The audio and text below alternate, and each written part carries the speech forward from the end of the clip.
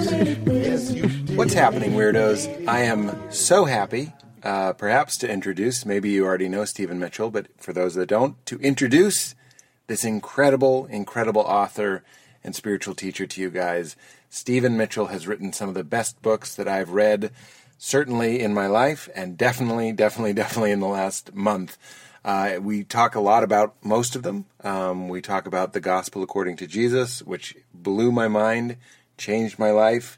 If you have any interest or baggage or history or curiosity about the historical account of Jesus and what he said and what he probably didn't say and this and that and like a wonderful Zen-leaning analysis of the story of Jesus, it's just incredible. I've been telling everybody about it, and I'm so happy that I got to talk to him about that, as well as Stephen's new book, which is called The Way of Forgiveness, which is just beautifully written and a very, very heartfelt and necessary message that just is, we love it. We love redemption. We love forgiveness. It's a beautiful story.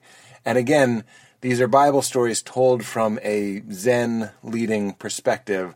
So there's no religious agenda. They're just sort of, I suppose that's my feeling. There's no agenda in a religious way. It's just communicating deep spiritual truths in whatever tradition Stephen finds them. He's also translated the Odyssey. He's translated Gilgamesh. He's translated, as I've referenced and read from many times on this podcast, the Tao Te Ching. Unbelievably life-changing work. Stephen Mitchell. So excited for you guys to hear this chat with him. He's also happens to be married to Byron Katie, which was one of my most recent favorite episodes. If you haven't listened to it, check that out. He wrote Loving What Is with Katie, which is the book that I think I've recommended maybe even more than the other ones. I mean, as much as the other ones. Why am I qualifying how many? Who cares? I recommend it all the time. All right. Let's get to it. This episode is brought to us, as always, by our friends at Charlotte's Web. Get yourself some CBD Calm gummies. I've been living on them, been needing them. Go to charlottesweb.com/weird and use promo code KeepItCrispy19 for 10% off. These Pete's Picks, as I call them, are products that I actually use and love, and I always want to give a little heartfelt imploring. This is what I'm doing for my life, for our livelihood. It's the only work that we're able to do. So if you have any leaning and if you're moved to want to support the show in any way, even in a small way, I always tell people just get a Pete's Pick. And speaking of, everybody needs underwear. It's usually the one I point people to. Go to meundies.com/weird and buy some underwear. This was like maybe 2-3 years ago. Val and I just realized we hated our drawers of drawers. And I was like, I'm a grown man. I'm tired of not feeling great. I'm tired about not feeling great emotionally. I'm tired of not feeling great in my underwear or about my underwear. So I heard about MeUndies on other podcasts, and I was like, I got to try it. And I did. It's super easy to try. In fact, if you buy a bunch, they give you one trial pair that's outside of the rest, which I really think is cool. Their undies are so soft, irresistibly soft, made from trees. Seriously, they're made from beechwood trees, and they spin that into micro-modal fabric, which is super soft, incredibly cozy, breathable, and light, and the best fitting underwear that I've found. Truly comfortable from head to toe. If you're going to wear a onesie, which, let's be honest, quarantine, great time for onesies, or PJ pants, which I'm wearing right now. And I seriously look forward to the Halloween printed undies. That's a little fun fact about me. I share a lot on this podcast, but maybe you didn't know.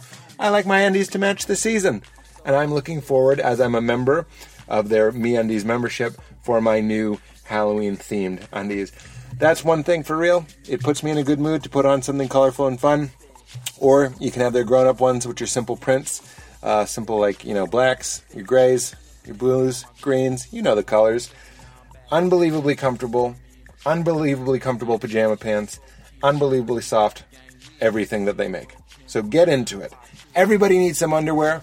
And if you love this show, please support us by going to meundies.com/weird. You will get 15% off your first order, free shipping, 100% satisfaction guarantee. That's meundies.com/weird and get into it. It's a no-brainer. 100% satisfaction guarantee. Put something fun on your buns.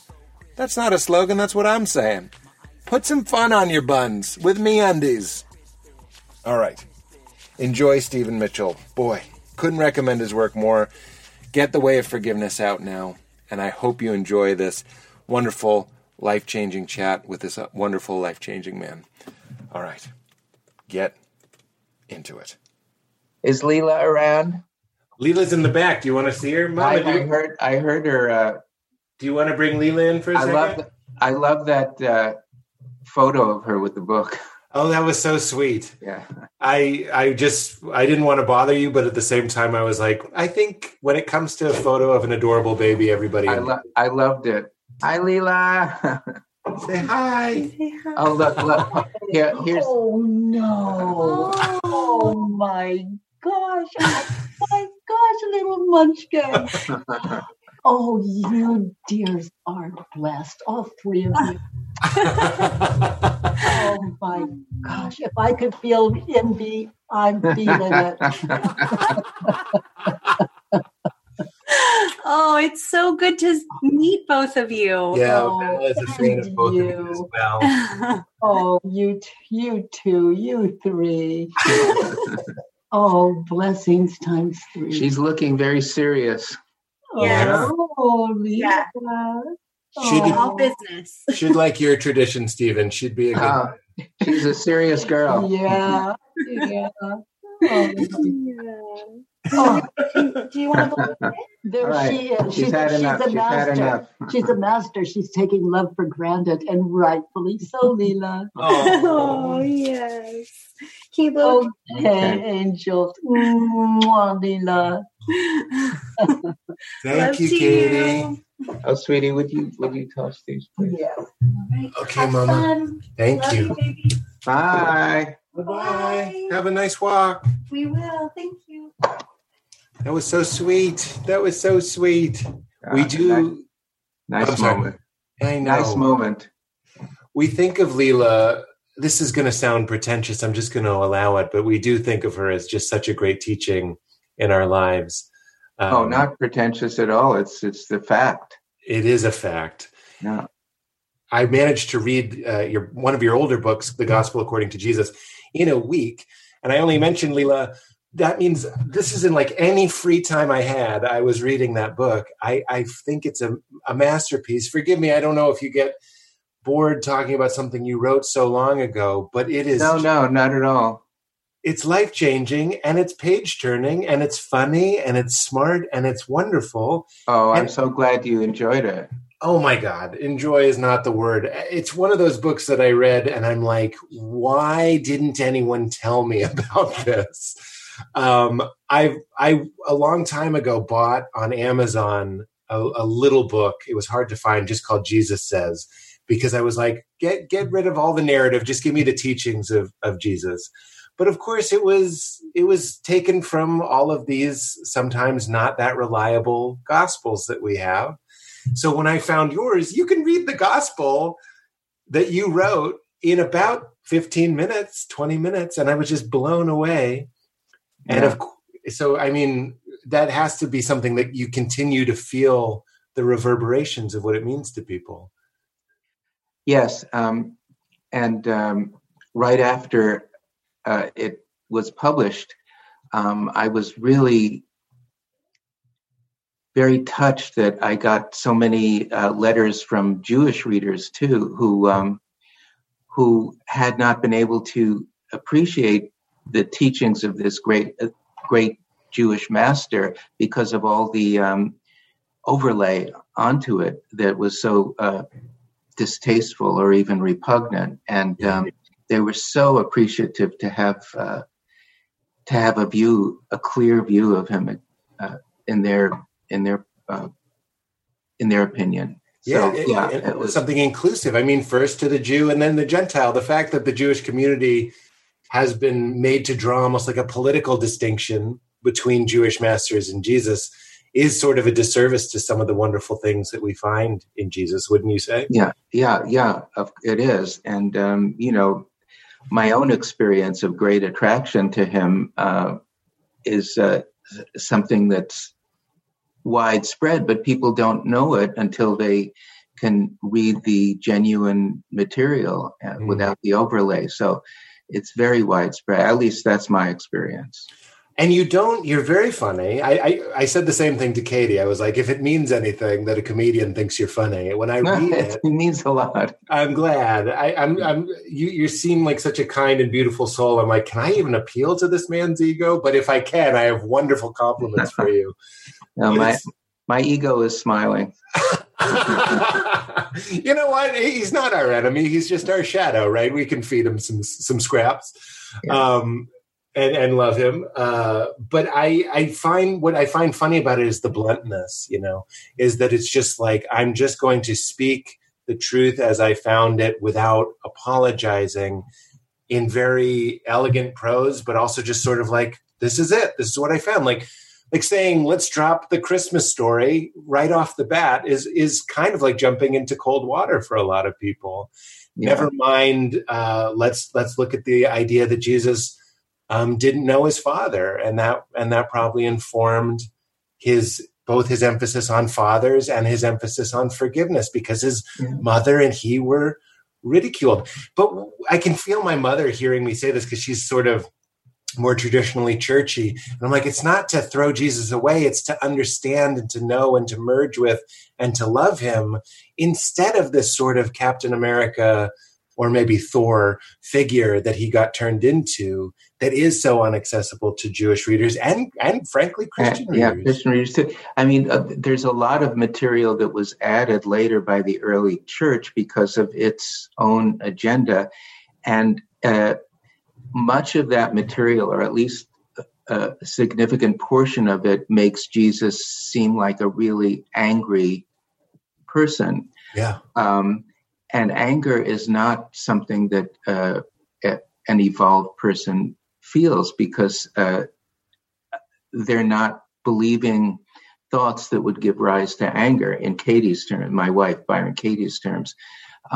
So it's you could say it's a litmus test for somebody's spiritual maturity. And the picture of Jesus as an angry rebel rouser, or the opponent of the Pharisees, et cetera, all that comes from a later generation, the first generation, or first couple of generations of Christians after he died.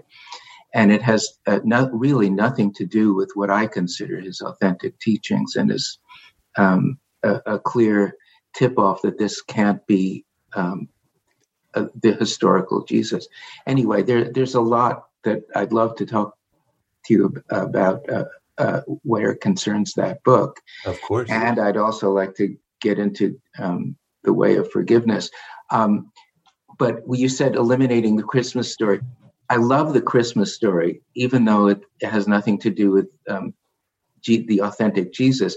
I have a book that hasn't been published yet called The First Christmas, which is there's a Jewish term, midrash, which is a term for an elaboration of something in the Bible, and that's what my Joseph book is about. But I also have this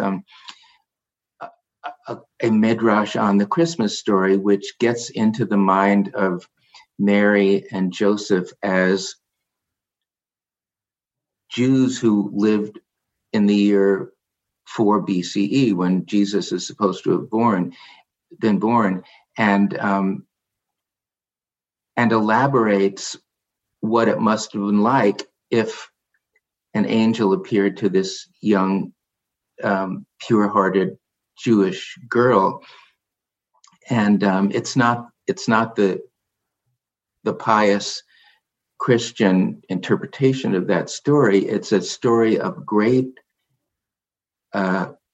challenge and terror and moral courage. Mm-hmm. I could talk about that too, but it also goes into the mind of the ox in the stall and the donkey who's witnessing it. And that's very Balaam of you.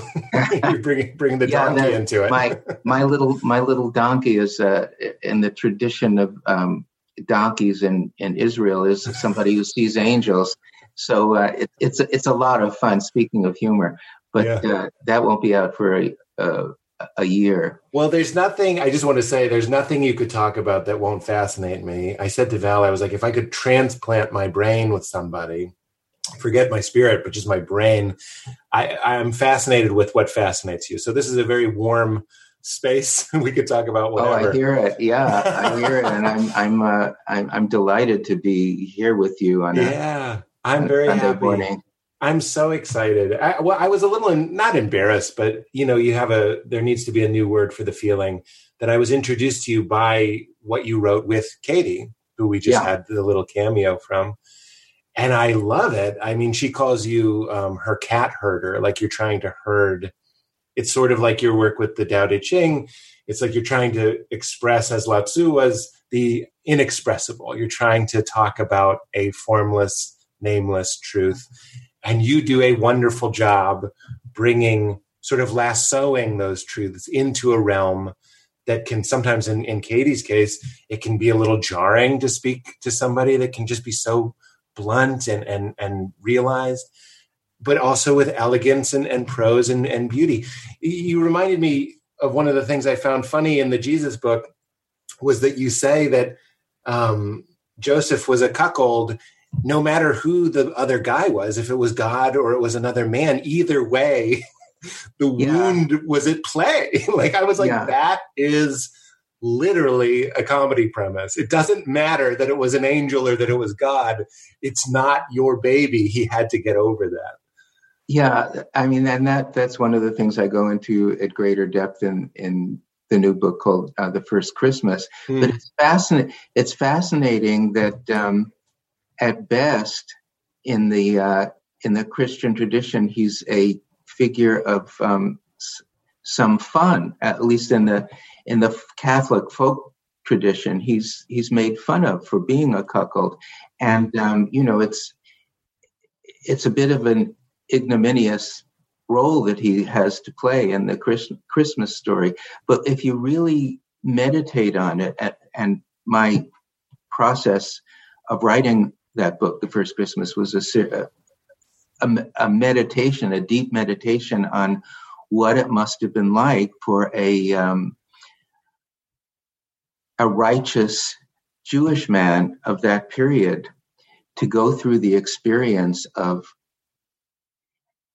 anger, betrayal, horror at his beautiful, spiritual, engaged young woman, to have become, for whatever reason, a whore in his mind. And to go through that in depth and consider divorce, which is in the text of Matthew, and then somehow come out the other end to a state of beyond forgiveness, of renewal, and of a deeper love for that young woman. So it was fascinating to me to have to plunge into that mind and then come out the other end. And that's Midrash. That's ingesting the story. It's not just reading it. It's wrestling with it. It's ingesting it. You even say in your new book, excreting it. It's intimate. Yeah, it's touching every part of you. It's going into it so deeply that you become the character and can experience the story from within it. And that's that was the deep fulfillment of writing the Joseph book, The Way of Forgiveness. It's in the hardcover, it's called Joseph and the Way of Forgiveness. In the paperback, it will be called The Way of Forgiveness, because my publisher said that people were saying, Joseph who? Which Joseph? Joseph, the husband of Mary, Joseph, the Genesis figure, etc. So we revised the title, but it's the same book. It's very interesting. What you're talking about with Mary and with Joseph, the mother, the husband of Mary. Am I getting that right? So many Jewish names. We have so many biblical names flying around, and they're all pretty similar. when we get into an area like, did Mary have an affair? Did Joseph consider divorce? My tradition, it's like the game Operation. We're touching the sides and the nose is lighting up red. Like we're out of bounds. Lifeguard, Jesus is blowing his whistle. We've gone too deep.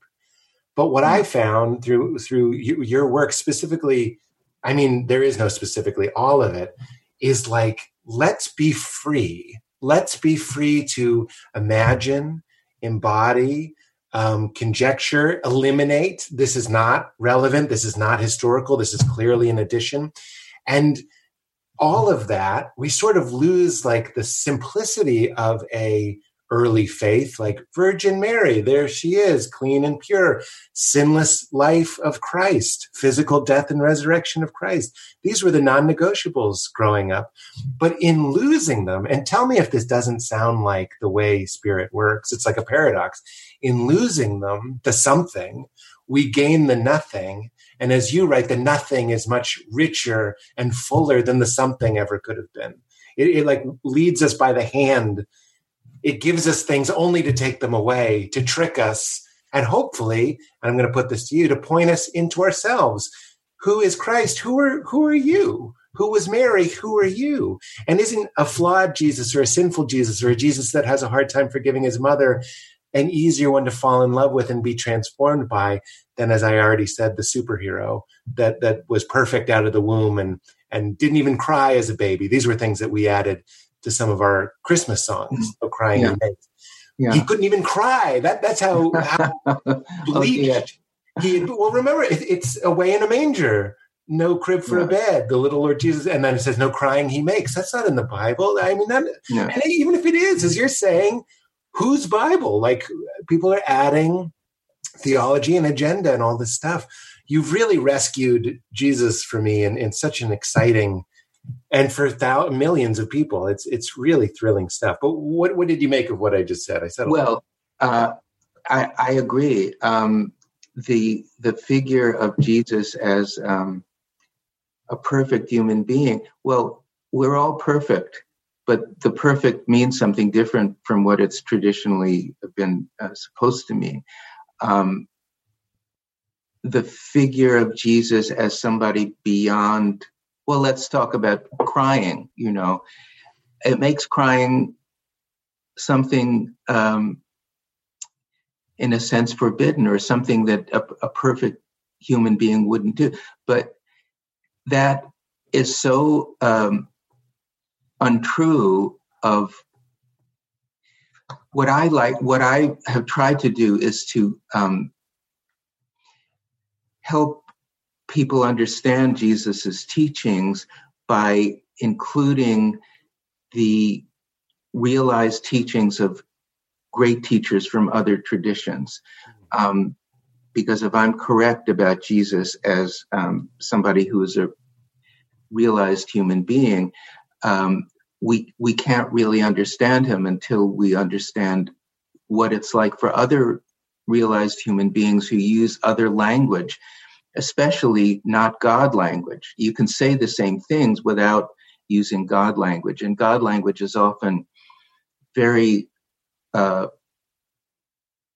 weighted down by all sorts of ignorant theologies. So it's like barnacles, concepts about God that have gathered around that word. So even using the word is tricky. And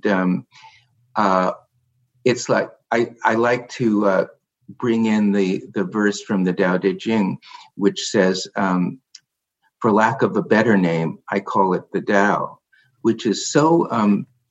Stephen, that's the one that I have earmarked. It's 25. It's my favorite one. This is your translation. Well, isn't that wonderful? I mean, what incisive humility there is for somebody. That's what I was going to say, humility. So, you know, I like to say, for lack of a better name, I call it God. That's nice. And if people keep that in the back of their minds, even you know, devout Christians or committed Jews from a theistic tradition, if they keep that in the back of their mind, it really gives a kind of clarity that they otherwise might not have. for lack of a better name, I call it God. Mm. Isn't that radical? It's everything. I mean, you point out something that I've also enjoyed, which is that the Hebrew name of God is unpronounceable. And I was like, that alone, you could have a great midrash just on that. Like, Yeah. what brilliance. I wonder, now we're just geeking out, but I hope you enjoy it. One of my great teachers, Richard Rohr, told me that Yahweh was also maybe made to mimic the sound of breath. It was like, it was life itself. It was being itself. That was something that he had picked up along the way. But either way, a breath isn't something you pronounce. It's your first word when you're born. It's your last word when you die. It is what is. It is that it is. And that is just, that's what we find in some of the Eastern philosophies that I think is lacking in some of the westernized certainty worship that is certainly what I fell into. The idea, you again taught me, or you introduced me to somebody said, if you turn towards the Tao, you've turned away from it. You could say the same thing. If you're turning towards God, you've turned away from it. It's little koans like that bring you to God. The leaves fall off the tree, as you and Katie say, and it's standing naked. But it's so unsatisfying to the ego. The ego wants to know and know that it knows, and this is my God, and your God is Baal, and it's the wrong God. Well, one of the great Christian texts, a text that I love and I've loved for a long time, is called The Cloud of Unknowing.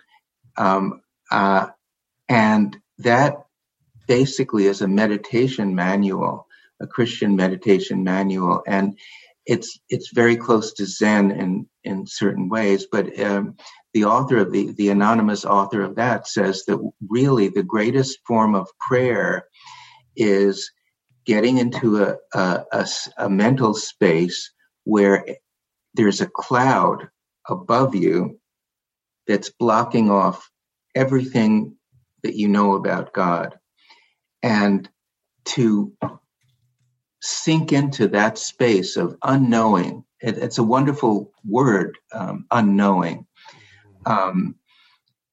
is a way to eventually have your love penetrate into a complete oneness with God. But the unknowing is the path. My own, the Zen master that I studied with for many years had an expression, don't know mind. Don't know mind. He said, that's the only thing I brought to America is don't know mind. And, when you come to understand what a powerful practice that is, it's not ignorance. It's the opposite of ignorance. It's a state of mind where you step back from everything that you believe. You're not tempted to attach yourself to any thought that passes through your mind. So it's the entire Zen practice that I was trained in. And eventually you become more and more humble, and not in a smarmy way. Humility is something extremely beautiful, and it's not what people think it is. People who don't have that experience, it's something beautiful and open and love. It's really it turns into love because the ego begins to wither away. So as a Christian practice, it's the most powerful thing that I've ever seen in any book.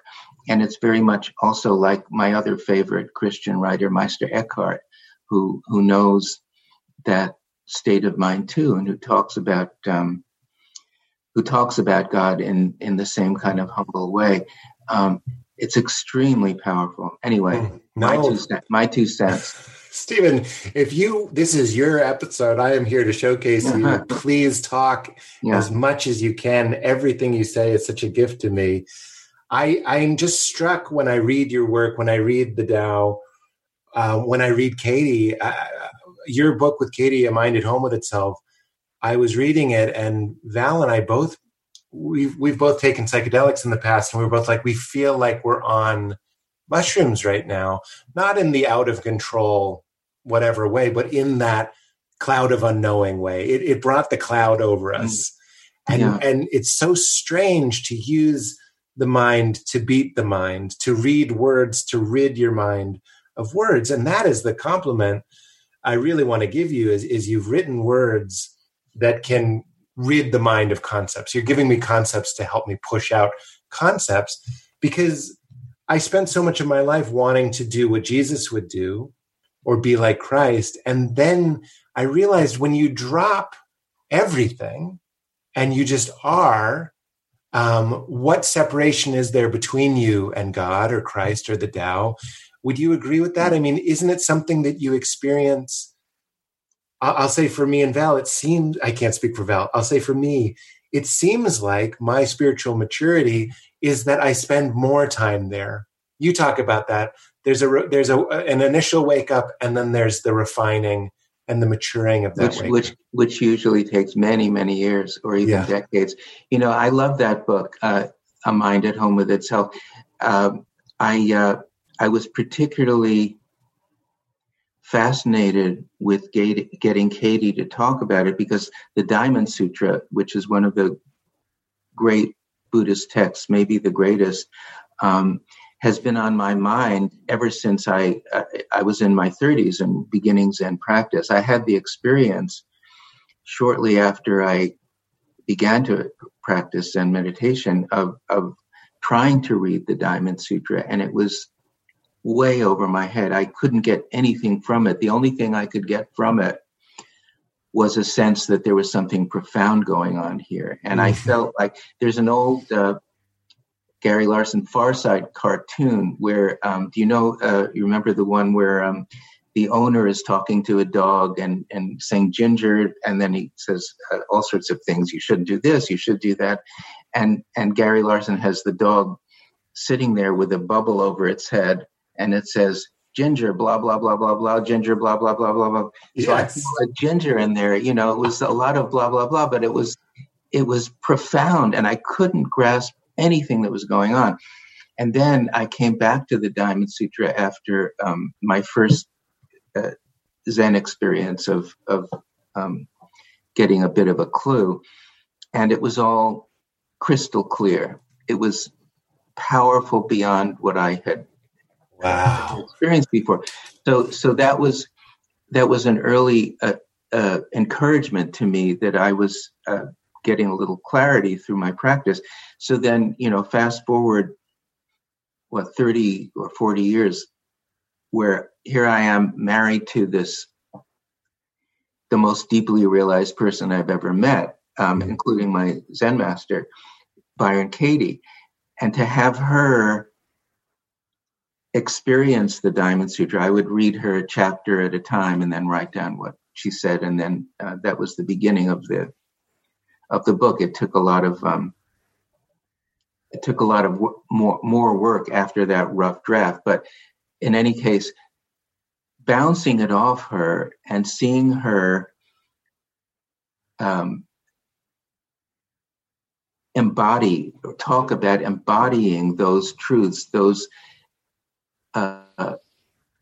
basic truths that seem so esoteric at first, but are with her brought into flesh and blood, the truths of there is no self, there is no other. I mean, that's mind-boggling, and I can see why you'd feel you're on an acid trip, mushroom trip with it. But making it comprehensible and showing people how it's possible to live that out in specific terms, and the work of Byron Katie, her method of self-inquiry, which is the most, in my experience, the most powerful spiritual practice that I've ever known. It's a way of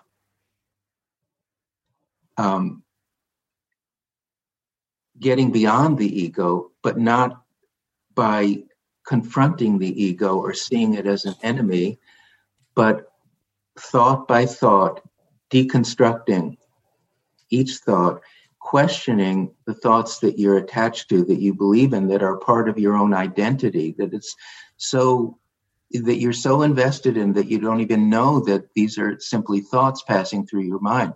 You think that that's the world out there, but it's actually what you're projecting onto the world. Right. It's making it a world that can produce suffering, that can make you angry or sad or confused or depressed, et cetera, et cetera. And it's all a matter of being aware that what you're thinking about the world is not what the world is. Right. I mean, it's very basic and very simple. Even children can do this. So to anybody who's listening, I highly recommend the first book that Katie did, that I helped her with, called Loving What Is. That gives you the basic method, and it goes in depth into what it's like. Yeah. Question the thoughts that are your identity. Yeah. It's totally revolutionary. I don't understand why it's not everybody knows about it, if that makes any sense. But to your point with the Diamond Sutra, one of the things that I find fascinating about the pathless path or the spiritual path, whatever we want to call it, is that you're sometimes not ready for something. I said to Val, I was like, look, I found Ram Dass, and then I found Richard, and then I found all these teachers, and they were all, each one of them was exactly what I needed. And then I found Katie. But then I always want to just rush and give people Katie. I actually think that would work. I think that's probably a great place to start, or a great place to end up. But I'm just sort of like, it's so simple. And isn't that just how it is with the spiritual practice? It's like there's this unfolding, like you with the Diamond Sutra. Eventually my heart was ready for something that was like, are you ready to, we've done a lot of talking about realization. Are you ready to start doing it? Every time you think some absurd thought, and the liberation and the laughter and the freedom that comes when you realize, as my podcast with Katie, you realize your dad from 1986 is going to barge up the stairs and eat you. He's going to eat you. Like, I'm telling you, Stephen, that when I do it, I do because I'd like to think it's because of my practice as an artist. I don't mind being embarrassed. The word again, story that I was telling. Oh, sorry. I'm not embarrassed. And I recently did the work. Yeah. Yes. Digging real deep. And the thought that I uncovered was anything that can be given should be given to me. That's a story I've been carrying around, even as a sweet guy, as a guy that would tell you he's not competitive. When I'm really quiet, I find the voice of whatever you could call my ego. I'm just going to say it's a part of me. Yeah. And it goes, everything that can be given should be given to me. And I've mentioned that on the podcast before, that I'll scroll through Facebook and I'll go, well, that guy's a fraud. This person doesn't deserve that. I should have gotten that. It's happening very quietly, but it's happening. And the work was, okay, stop. And the reason she has you write it down is because if you don't write down everything that should be given, everything that can be given should be given to me. If you don't write that down, as soon as you think it again, your brain will say, we didn't think that. That's ridiculous. We never would have thought. So you have to write it down and catch it, like catching it naked with the lights bright on. And then you can actually do the work that it lets go of you. You don't let go of it. It lets go of you. So it's tremendous stuff. Yeah, it really is. And its simplicity is part of its power. The fact that children can do it is just something that thrills me. Yeah. Your little Leela is not quite ready for it, but eventually, we can't wait. 9 years from now, she will be. Well, the example that Katie and I went over was there's a monster under my bed, and when she says to the child, well, we don't know that that's true, so we now know that it's the thought that there might be a monster in your bed that's bothering you. Okay, good. We can deal with the thought. Yeah. That's like the summation of it. It's like, oh, good. It's just a thought. My father should respect me. That's just a thought. We can deal with a thought. We can't control him, but we can deal with the thought. We don't even know that that's true. Can we explore it? I was wondering, Stephen, if you could speak a little bit about, are there any milestone moments of the work for you? Sure. I began, when I first met Katie, I had been practicing Zen for, 27 years. And I considered myself,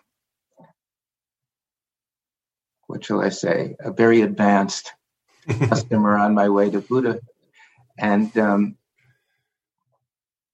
I thought that, the work was wonderful and powerful, and it was for those other people who hadn't had my experience.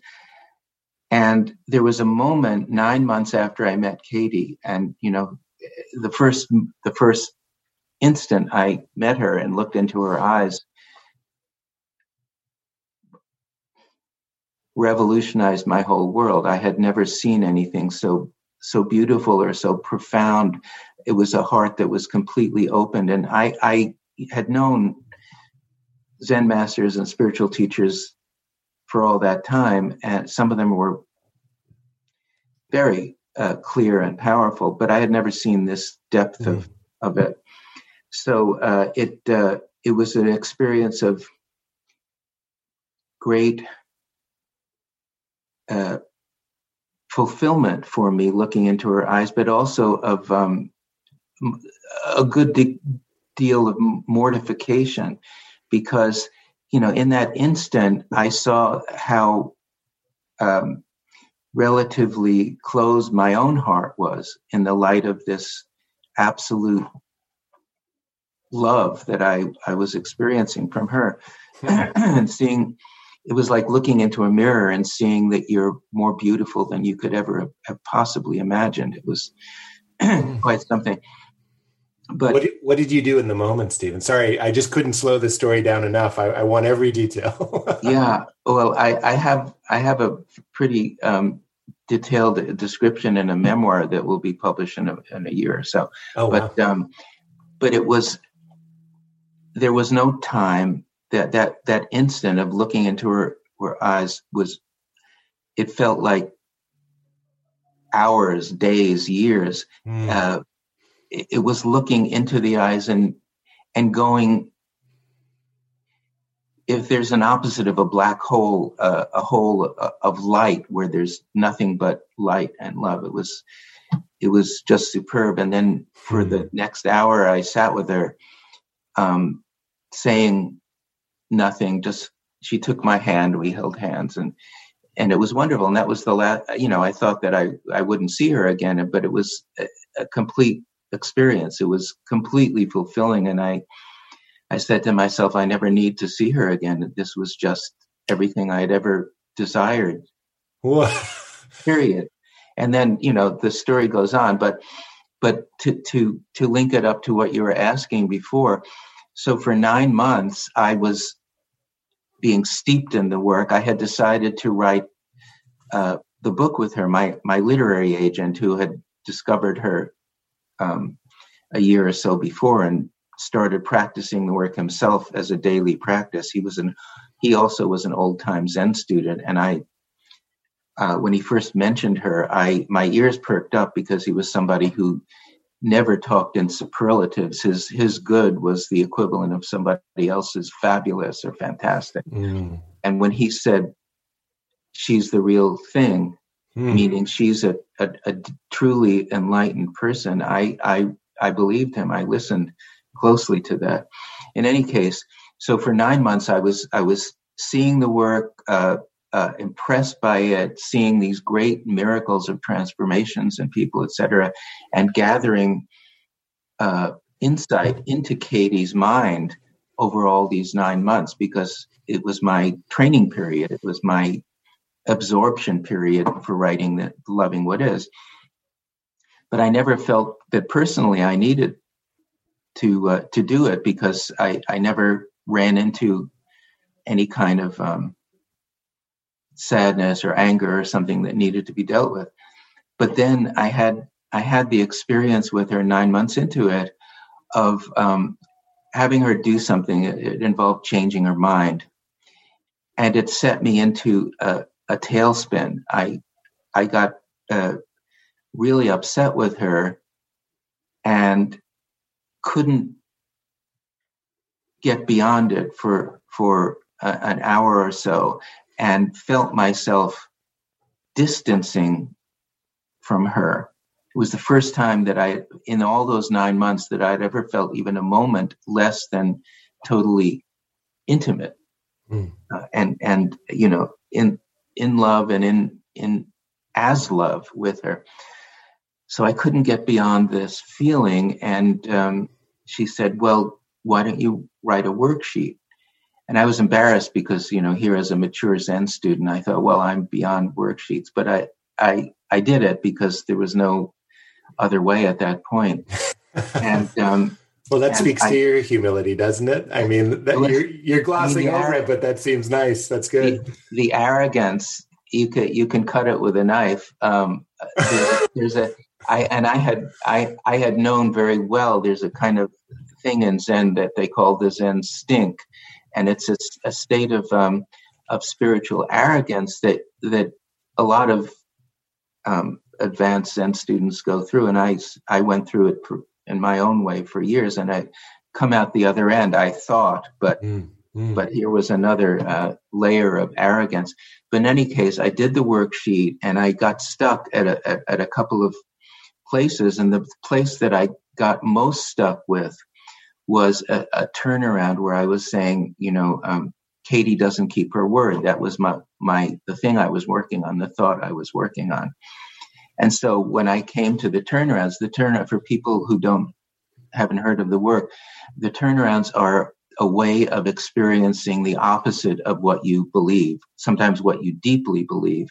So just to experience the opposite and take it into your life is a great freedom, because it balances the original belief. It sets off the original belief so that you can get to see beyond it. In any case, the turnaround for Katie doesn't keep her word, or one of the turnarounds is I don't keep my word. And after you find a turnaround, the next step in the work is to find specific, genuine examples of how the turnaround is as true as, or even more true than, the original thought. So when I tried to find examples of I don't keep my word, I couldn't. I got absolutely stuck, because certainly as an adult, and I prided myself on always keeping my word and being, you know, that was part of my integrity, et cetera, et cetera.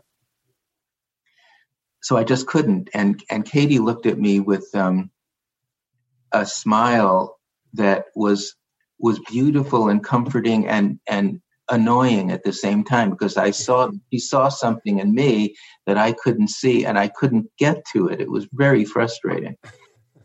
So this was around 1 in the afternoon, and I worked through a number of things on the worksheet, but at this place I remained stuck. I couldn't get past it, and I spent a very unpleasant afternoon trying to figure out what was it that I wasn't seeing. And she came back from her work, and I still was experiencing that feeling of separateness from her, and of distrust. And then as the evening continued, and I was in this space of trying to see, of not knowing, of letting it figure itself out, suddenly a light went on inside me, and I understood I don't keep my word, because the second time I met Katie, after that first experience of looking into her eyes, I found myself blurting out, I'll never hold back from you. I just said it to her. It wasn't me. I mean, it's something in me said it to her. And at this moment, the light that went on inside me was, I've spent almost a whole day holding back from her. I don't keep my word. And it opened up, And it was such an experience of freedom and connection with her not keeping her word and mine not keep. She said, welcome to the rest of humanity. We don't keep our word sometimes. It's your job to keep your word. It's not mine. It's not anybody else's. It was an powerful. Amazing experience. So that was my first experience of doing the work. Oh, I love that. That again speaks to the comedy of Katie. It's silly. Yeah. Everybody called it Katie. Is that like when I was like, my parents should respect my boundaries? Is like, does that sound like parents to you? My mother's Lithuanian, but I've always said she is more like a Jewish mother stereotype. She's very boundaryless. She's sort of like, if she was a liquid, she'd be like oil. She can like come under the door. She'll find a way in, and she'll glom on you. I'm telling you, Stephen, doing the work on my mother and my father specifically, it has opened me back. It's not just like philosophy. It's not just something that like, oh, don't worry, be happy. Like they're just a dream. It's not real. It's not just like denial. It's actually opened me back up to like, what's happening now? I'm calling my mother today. I can love her today because it's about my love. It's about my experience. But it changed a behavior. I used to have my mom sort of like her text would show up, but that my phone wouldn't vibrate. It was like a do not disturb feature because a text from my parents could ruin my day. Yeah. It's just like, doesn't that sound familiar? Maybe it's just like, now it's like you take it off and it's like, my mom is texting me, drop everything else. Just look at what is. And that reality loving is. Yeah. It's wonderful. When you start to question these thoughts that you've been believing sometimes all your life, even questioning one thought can open your heart. It's like when you cut a string in one place, the whole string is cut. So even, it's not a little thing. Even these trivial dissatisfactions can be a path towards opening up in a major way. And that's what I found at that moment. And that's what it sounds you've been finding as well. It's been incredibly powerful. Now, to the point now, this sounds insane, but you start to look forward to something. You start looking forward to something. To an upset, yeah. To upset you because as you guys both wrote in these books, that's a little cue. I took so many notes on you. I'm not going to break the flow of this conversation to look for them, but you wrote about that as well, even before you met Katie. Yeah. It's like everything is used. It's in Jesus. It's in the Tao. It's like nothing is left behind. What is? I want to hear your thoughts on what's become of religion. Religion being, of course, we have to leave everything behind. It's all of this shaming and renunciation, and it's all hell, and it's all ugh. What happened? This might be a place to bring in the way of forgiveness. Please. One of the things that I was delighted with in working on that book is the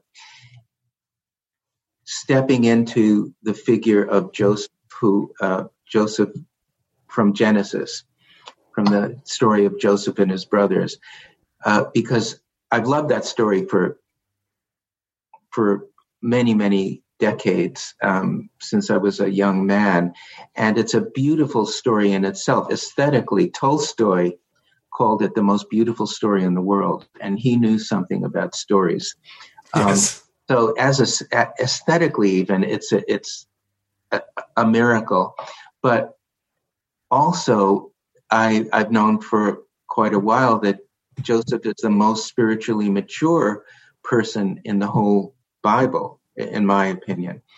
And so stepping into that figure and expanding it, the story is bare bones in Genesis, and that's one of its beauties, that there are spaces that the storyteller leaves for you to step in and elaborate and understand in a much deeper way. So I'm really presenting Joseph as what is implied in the original Hebrew story. Mm-hmm. That is somebody who has through his experience of going to that. Well, let me just sketch the story so people who don't remember it well. So he's a most beautiful child and extremely intelligent and also arrogant, which is something that I know about too. So and he grows up so unconsciously, such a darling of his father, that his brothers, his 10 of his brothers, grow up experiencing him as this condescending, arrogant little brat who doesn't care about them and who's the father's favorite, to the point where Jacob buys him a coat of many colors and is spoiling him right and left, et cetera, et cetera. So they eventually get fed up and plot to kill him and throw him into a well, and instead of killing him, decide to sell him into slavery. And he gets sold into slavery and brought down to Egypt and sold to a master, and his brilliance and beauty carry him into an experience of great responsibility. And then he falls again and is summoned to the Pharaoh, and he interprets the Pharaoh's dreams and is put in charge of the whole country. And so that's the beginning of the story. In any case, the experience of being thrown into the well and going to the depths and facing death and great suffering, to my mind, is what allows him the upswing into an experience not only of great and enlightened power, but of a forgiveness that is the essence of the story. Isn't that? Sorry. And it's just Jesus talks a lot about forgiveness and says some true and wonderful things about forgiveness, but he's not someone who embodies forgiveness in the same way that Joseph does, because Joseph has been offended in a very personal way, and he has to grow beyond that. So the final scene in the story of Joseph and his brothers is a scene of enormous power and beauty, where he is able to forgive his brothers in a most complete way. So I wanted to embody that in an expanded story, but to show that the experience of the depths is what allows him of not knowing, of encountering God in a sense of, for lack of a better name, I call it God. The all encompassing, the all embracing wisdom of it. And he realizes that it's not his brothers who have thrown him into the pit. Ultimately, it's God. And ultimately, it's God who will bring him out and save him, or not, or let him die. Whatever happens, humans are being used as tools, but eventually, ultimately, it's the intelligence of the universe. It's an intelligence far beyond what we can ever hope to understand that's causing what we see as reality. So this is something that he's able to hold in a steady enough way as he rises in power in Egypt, that eventually allows him that all-embracing forgiveness of his brothers who tried to kill him. So that's the essence of the story. I mean, just that is so good. It's a great, showing, it's a beautiful thing, because stories are how most of us learn about the world, and we believe our own stories, project them onto the world, and that's the world that we know. But this is one of the most powerful stories that a human being has ever devised. And to actually, through reading this book, The Way of Forgiveness, when people are able to experience what I experienced, hopefully anyway, if I've done my job, and see what it's like in great detail to be in a place where whatever happens to you, you can let go of and forgive.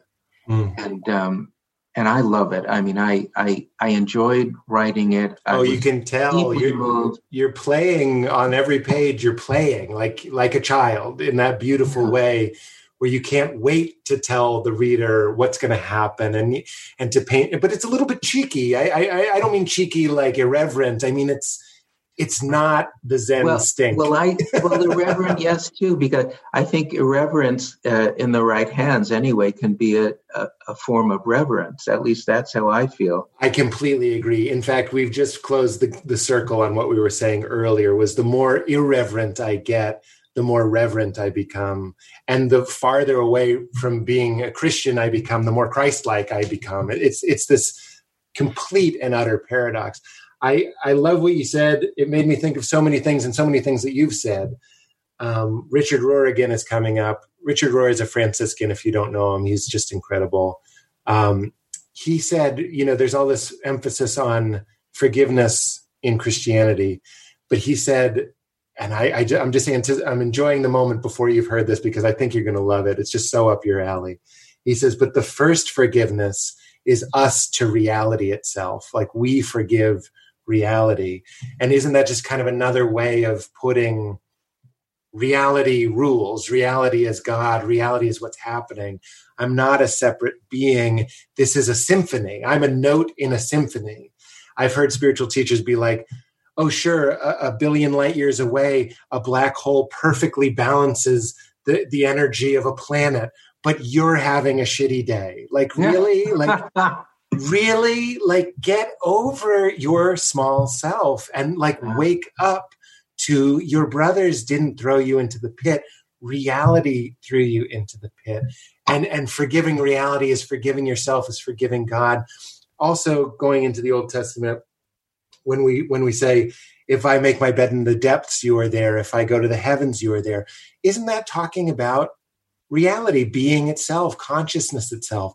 We've kind of played around with the idea that even if you went to hell, the Looney Tunes flamed hell, you'd still be there. You would still be something there. So where can you go that God isn't? Isn't this what Joseph is figuring? It's what Joseph is saying for sure, and that it's possible to experience reality as something that is always for you, not against you. And basically, it's loving what is. I mean, I love that title.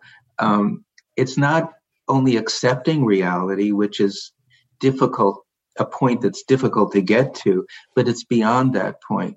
Not only accepting, because accepting can have the implication, of kind of gritting your teeth and, okay, I accept it. Right. But loving, open-heartedly loving it as your treasure, and whatever happens to you, whatever is apparently bad or apparently good. That's right. That beyond that, it's always for you. I love that. Katie has an experience that she talks about in one of the books. I think it's in 1,000 Names for Joy, of during the first couple of years after her awakening, of suddenly finding herself as a speck in the outermost regions of the universe, and of experiencing the terror of that. The thought was, I'll never come back, and it was a place beyond being and non-being, where there was nothing but that abject consciousness of experiencing nothing, of the speck. And so there was that existential terror that she was feeling. And then, because the work was so alive in her, always present, always balancing any thought that appeared, the questioning appeared with it at the same time. So as soon as "Is it true?" appeared, I'm going to be here forever. Is it true? As soon as that appeared, then she was back in her body and comfortable out in the speck, in the outermost regions that nobody could ever reach. and comfortable in her own body. It was the same thing. Where could you go? Could you go where being is not? That verse from the Psalm is so relevant. I mean, it's exactly that. Where can I go without you? But the you isn't any different from the me. That's right. And it's a totally loving presence. I have one more story that can help, I think, with this question of forgiveness, showing, how utterly complete it is. I know somebody, or know of somebody, he's a friend of a friend, who grew up with a story about his mother, speaking of mothers. And his religion was, my mother ruined my life. So as a young man in his 20s and 30s, he would have failure after failure in his business life and with relationships, etc. And it was always because my mother ruined my life. And he was a very unhappy human being. And in his early 40s, he discovered Buddhism. And that changed his life in many, many ways. But one of the things that helped so much was a practice in Buddhism called metta practice. Metta means loving kindness. And one of the meditations in metta practice is of imagining a circle of your friends and people that you love and who love you, and then sending them wishes for them to be free of harm and free of suffering, et cetera, et cetera. You've probably heard of this. And then to enlarge the circle of people that you're sending loving kindness to the people who are neutral in your life, and maybe to people out there, politicians or, ordinary human beings that you've never met and don't particularly care about. You send them these good wishes to. And then when you are comfortable in that practice, you enlarge your circle to include people who have hurt you and whom you see as enemies. And that can include eventually even people like Hitler and Stalin and monsters and even Donald Trump. So, and that, it's a complete embrace of all human possibilities, whatever you think about them. And so he eventually got to the point where he was very comfortable sending these good wishes to his mother. And it changed his relationship with her, and it became much more palatable, and he became more lighthearted, et cetera, et cetera. And this went on for a few years. And then he discovered the work. And what he discovered by doing the work was that as powerful as the metta practice was, he was still sending love to the woman who ruined his life. It wasn't his mother. It was what he conceived of as his mother. So then he began to question thoughts like, my mother ruined my life. Is it true? Can I absolutely know it's true? How do I react? What happens when I believe that my mother ruined my life? I feel desperate. I feel angry. I'm distancing myself from her. I'm getting into a state of confusion, et cetera, et cetera. It went on like that. Who would I be if I didn't believe that my mother ruined my life? I would be open to her. I would be more tolerant. I would be more comfortable in myself, and he really dug into these realizations. And, the turnarounds where my mother didn't ruin my life. I ruined my life. Even I ruined my mother's life, et cetera, et cetera. So as his questioning became more acute and went deeper, he discovered a mother that he had no idea of. And he discovered that she actually had been a really good mother in certain ways when he was 5 years old.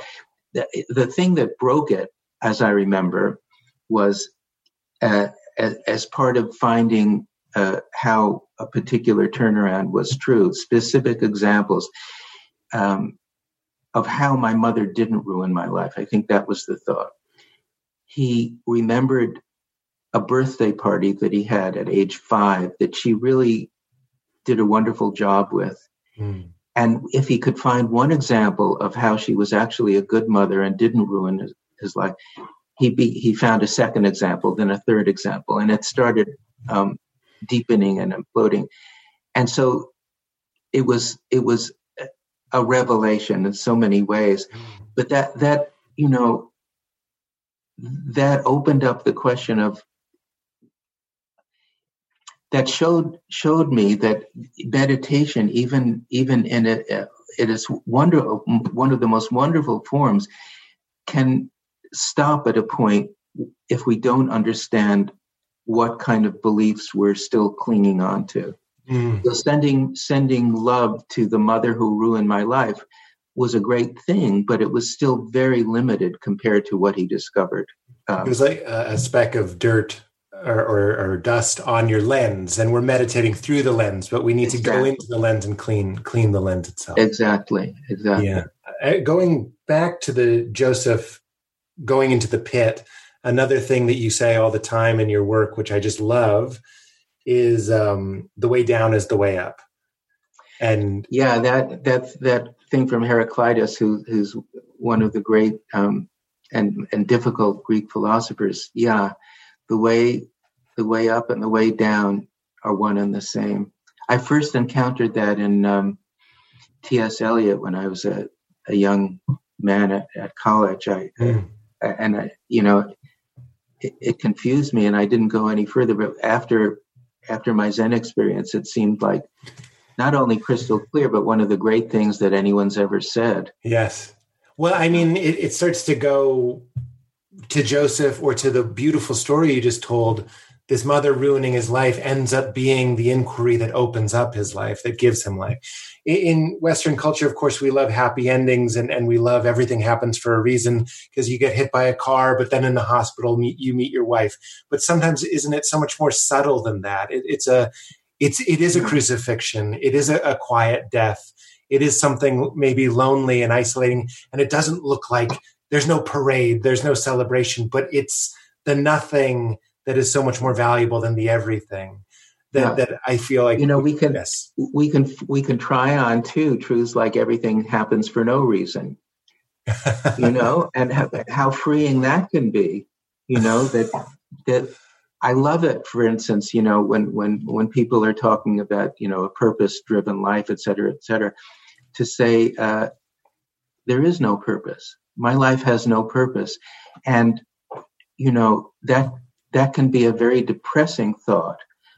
But on the other end of it, after inquiry or after any kind of real, genuine spiritual practice, that's a freedom. It's like, my life has no purpose. And the turnaround is, my life has no purpose. Well, how wonderful. Stephen, I'm so with you. I think that might have been out of my grasp maybe 5-6 years ago. I'm not sure. But it's like, we're building meaning. We're building stories of purpose, of things that matter, of boundaries that matter, of power that matters, of a job that matters, of a way that you looked at me and greeted me. Here's the way that I can kind of get in touch with the space that you've touched on. And I want to hear about that Zen experience. Don't let me forget. But is through lucid dreaming.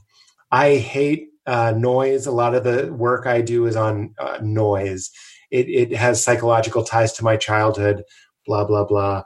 So I tend to think I'll do work like, my neighbor is inconsiderate. And it's like, do you know that that's true? And it's opened up beautiful things. The more I've learned about my neighbor who plays the drums and the divorce that he's going through, now when I hear him playing, I'm like, this is his only free time. I actually see it as a mitzvah. I'm like, he found the will to play the drums today, and I can actually get emotional and moved for him, because there is no him. It's just this. But I had a dream where I was in my apartment. This was probably 10 years ago. And I became lucid in the dream. Everybody knows that means I became aware that I was dreaming, which isn't that what we're all trying to do? So these are little training wheels of waking up in this life. And in the dream, I could hear my neighbors downstairs playing music. And in the dream, because I knew I was dreaming, I was fascinated that my mind was creating the sound of muffled music. I don't know if that makes sense to you. It was utterly delicious that there was something that in a dream I was hearing. Like Katie says this too, if we're in our right minds, everything we hear and see and touch and taste and emote would be the Buddha. And in a dream, because culturally we have no problem knowing that a dream is completely our construction. In the dream going, I'm hearing music, but I'm making the music and I'm making it for me. That's the universe for me. I'm doing it. Who else is doing it? It was like... Isn't that fascinating? Yeah. Yes. It was an awakening that I try to bring into this dream, into this construct of reality. But I feel like I don't want to... Well, whatever. I'm not going to put myself down. Maybe I can get in touch with the place that Katie is. I'm not sure. But it's like, that's what it feels like to me, is the fascination that anything is happening at all. And dropping, maybe like Joseph had to, the narrative that he wasn't supposed to be sold by his brothers, and merging and forgiving reality and looking for it as something for him is pretty deep stuff. Yeah. But, forgiving reality, you say forgiving reality, and eventually that means realizing that there's nothing to forgive. Mm. That's what forgiveness is. If you go deeply enough. And Katie has the most wonderful thing, I think, that anyone's ever said about forgiveness. Forgiveness means realizing that what you thought happened didn't. Mm. Not that it didn't happen itself, but it didn't happen the way you experienced it. There's overlay onto reality, and when you question your thoughts and can take that overlay out, reality becomes luminous and beautiful and an expression of pure love. I mean, that's an amazing process to go through to be able to experience reality that way.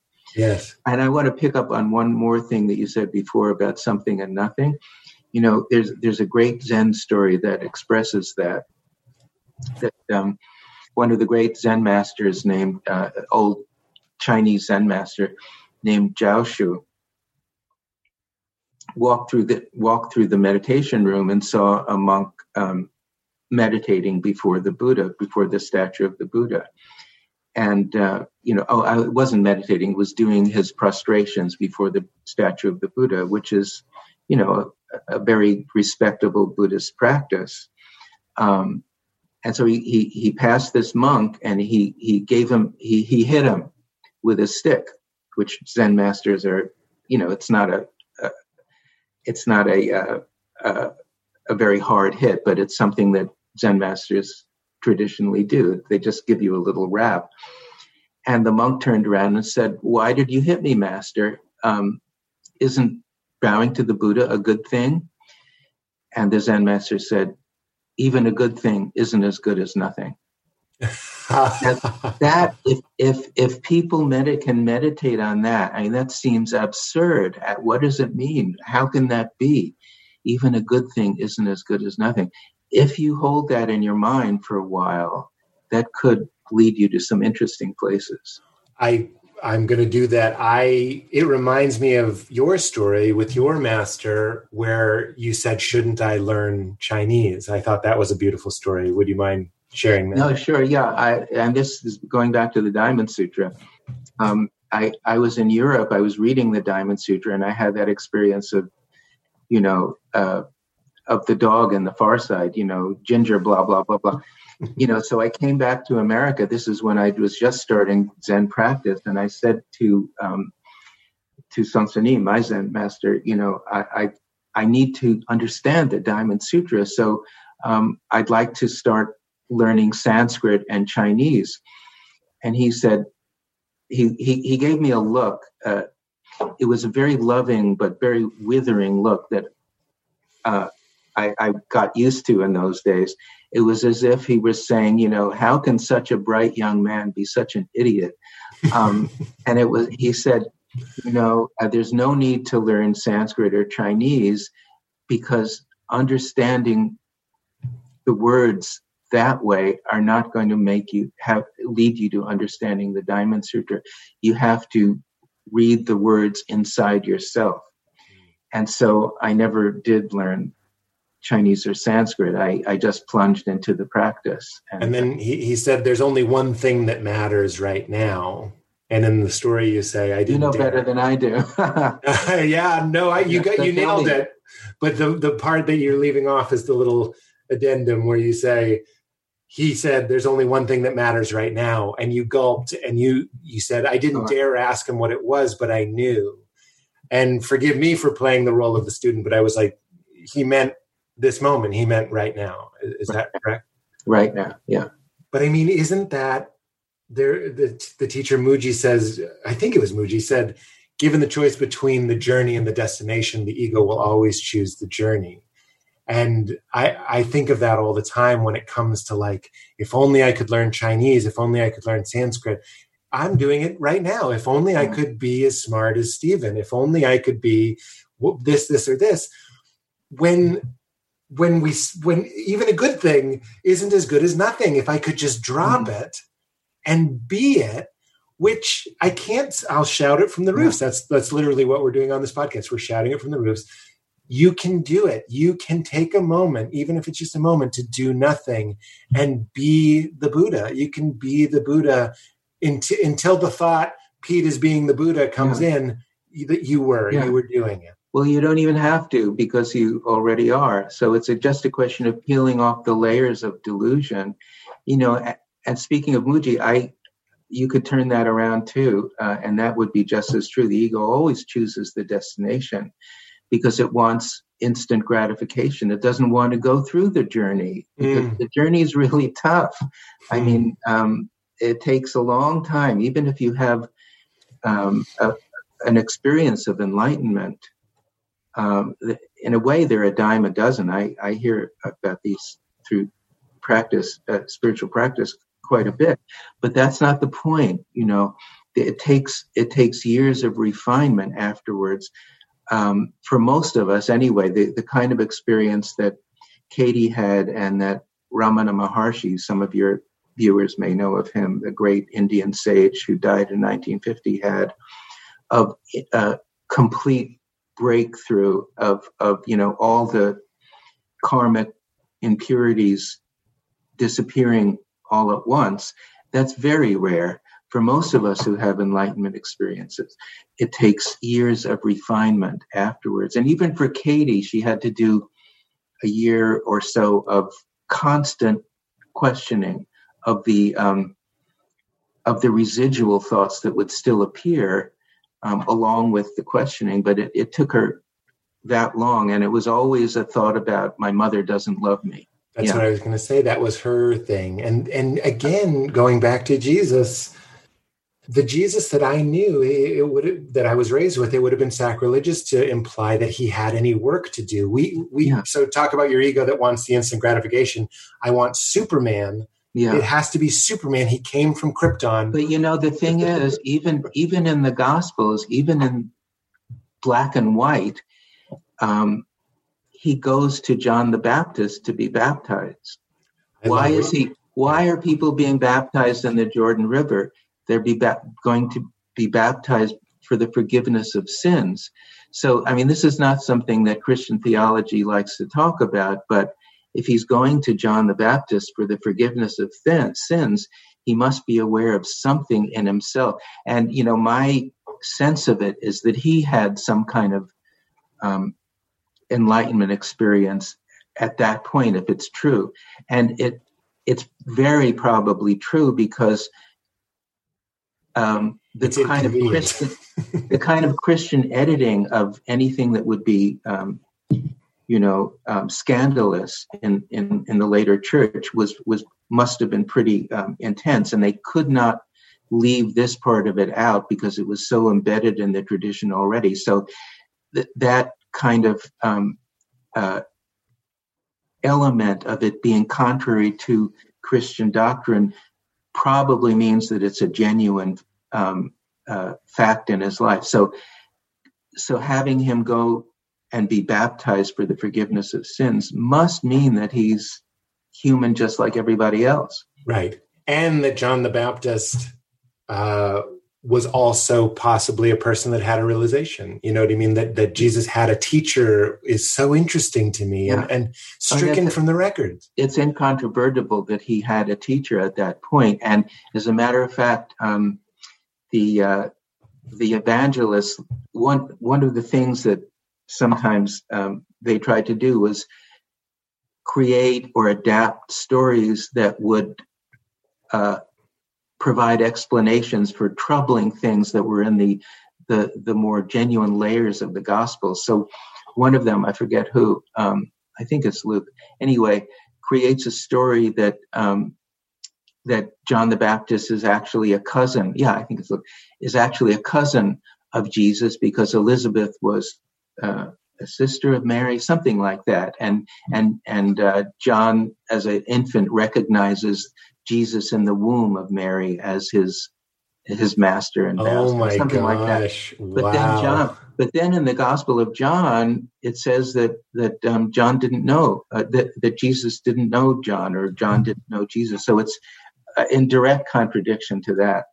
So it's interesting when even Christian scholars nowadays apply these kinds of techniques to reading the Gospels, and it really gets you closer to the genuine layers of what Jesus said and did.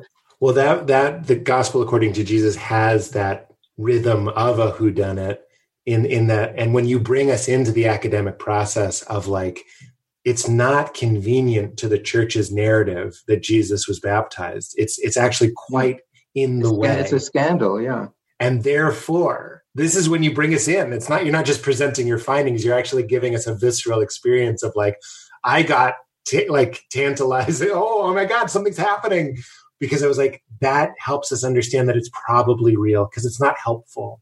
But then also, you surmise that Christ had issues with his parents, which obviously he says a lot of sort of, I don't know if they're troubling, but sort of complicated things about parents. And the prodigal son doesn't mention the mother. And then maybe the last teaching that Christ gave us was about not stoning a woman accused of adultery. And you kind of read into that maybe this was him finding forgiveness for his own mother, who had been called a whore.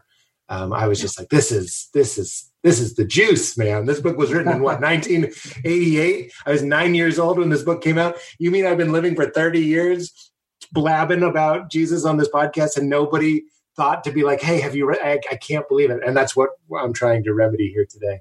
Thank you. Yeah, it's it really is eye-opening in many ways. But the essence of that is, beside the detective work about his own personal story, that's much less important. I mean, it's fascinating, but to me, it's much less important than actually paring away the excess added of his sayings added by the early church, the unloving sayings, the angry ones, the nasty ones, and getting down to bedrock about what this extraordinary man actually came to teach people, to share with people of his own experience of God and of the world, and of how reality is friendly. As Katie says, we live in a friendly universe. What it's like to live that way, what it's like to experience loving what is. And that's where these genuine teachings of his come from. If you know other traditions, the great high points of the other high spiritual traditions like Buddhism and Hinduism, Judaism, if you know the greatest teachers in those traditions, you can recognize certain things that Jesus says in a most beautiful way. And he's the most poetic of all the great teachers, but being even a little bit sophisticated in other traditions helps you resonate with what he's saying. And that's what I tried to do in that book, The Gospel According to Jesus, provide other great teachers to illuminate what this great teacher is saying. And yourself as a teacher too, as someone who has done spiritual work a lot of it. That's what made it so exciting. Was it wasn't just a straight exercise in academia. Here's someone who's studied You translated the Tao Te Ching. You translated the Bhagavad Gita. You know, truth is truth is truth is truth is truth is truth is truth. It's always been here. It will always be here. Everybody could be eviscerated, but a couple babies, we would find it again. It's what is happening. It's truth is what's happening. It's what's happening.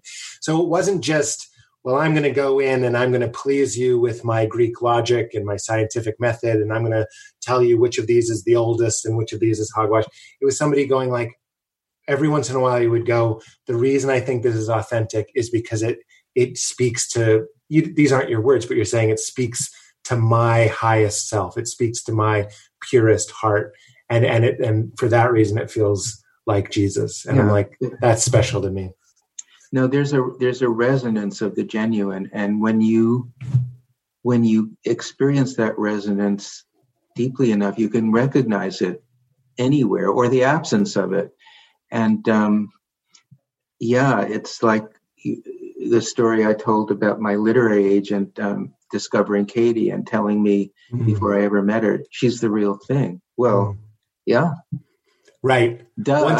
Once you get a taste for it, there's that old myth about I think it's a wolf that thinks it's a sheep. And then another wolf sees the wolf. He's wearing a sheep's clothing and he says, you're not a sheep, you're a wolf. And he gives him meat. He starts shoving meat down his throat and he chokes on it. And it's like, as we all do on truth, we always choke at first on meat, but then once you have a taste for it, you know it when you see it. It's one of the most exciting things. This is not a vegetarian story. No, it's not. For me, it would be a portobello mushroom, and it would be a hippie in Venice shoving it down my throat. Would you tell us about that first Zen experience? I'm sometimes a bad interviewer, and I don't ask these obvious questions, but this is precious. Well, this was in 1974 after a year of intensive Zen practice. And my teacher was really tough with us on practice. So imagine plunking yourself down into this little community of 6 or 7 students. This is before, he got very widely discovered. So he had come to America 6 months before with $100 in his pocket, almost no English, and he was earning his living repairing washing machines in a laundromat. I thought that was marvelous. I mean, what better job for a Zen teacher whose job is to launder people's minds anyway. So here he was earning his money that way and living in this funky apartment in a poor section of Providence, Rhode Island. So that's when I discovered him. And so we would practice 4 hours every day, 2 hours in the morning, 2 hours in the evening. And then once a month, there would be a 7-day intensive where it would be 12 hours a day of meditation. And then I would also go off, the more, what shall I say, the more radical of us, or the people who realized how much work they had to do, would sometimes go off and do individual solitary retreats.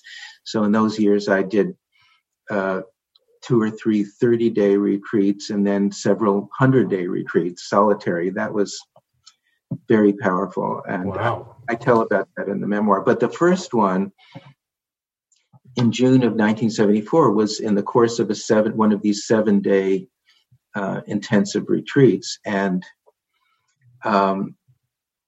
there was no content to the experience. And if I had to talk about it, it seems ridiculously obvious to say that things are just the way they are. That's what I realized. Of course, it's a duh, but at the depth that I realized it, I hadn't seen anywhere near that. And the lightness of heart that I came out of that experience with was something I hadn't experienced since childhood. It was just, there's no should, there's no must anymore. And then one of the interesting things that happened afterwards was I would read texts that had seemed opaque to me before, like the Diamond Sutra. And there's a book of Zen teachings from one of the old great Chinese Zen masters named Huang Po that I had been reading in before and hadn't been able to penetrate. And after my June experience, I went back and read that, and it seemed just crystal clear. Everything, it was like mother's milk. It was so nourishing and beautiful and clear, and I hadn't, beforehand it was a mystery. So that was the first little opening. That a modern Zen master compares this to having a window that is totally dirty and begrimed, and then suddenly one little spot in the window is cleaned, and you can see through that spot. It remains for you to clean out the whole window, and then eventually, there's no window even left. But that's the first little thing. And in Japanese, they have a word for it called kensho, which means an experience of what reality really is like. And that opens the door to everything afterwards. The practice, any mature spiritual practice after the first enlightenment experience, is the practice of working through what in Buddhism are called karmic impurities, which in very simple terms are any thoughts that you're clinging to or believing that you're not even aware of. So the practice is of seeing through all of that and eventually getting to a state where you're not projecting anything onto reality. So in your gospel, perhaps our midrash is saying maybe Jesus had the karmic residue after his awakening of "I am a bastard," right? I mean, that might have been something he was playing with. It's possible, and I wouldn't sign my name to that. I mean, I put that in the book as something that right. The kind of meditation that I had thought was really interesting, and that it would explain some things about his teaching. But maybe it's true, maybe it's not. That's exactly. I'm saying as a play, it's valuable. I guess what I'm saying is I find value in considering trying on that hat and being like, I wonder if, like me, Jesus was letting go of some of these stories. Yeah, because there are some stories that I talk about in the book that the Christian overlay couldn't take out of the gospel material that eventually got into the Gospels. And every story that involves Jesus's mother, except in the Gospel of John, which has almost no authentic material in it at all. It's all theological overlay.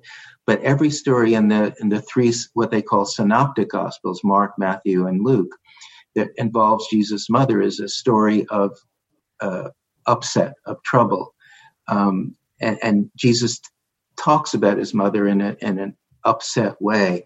And there's a fascinating story about after Jesus' teaching starts to get known in Galilee and beyond Galilee, his mother and his brothers go out to what they call, the word is to seize him, to basically take him back home because they think he is out of his mind. That's what the Greek means, literally, out of his mind.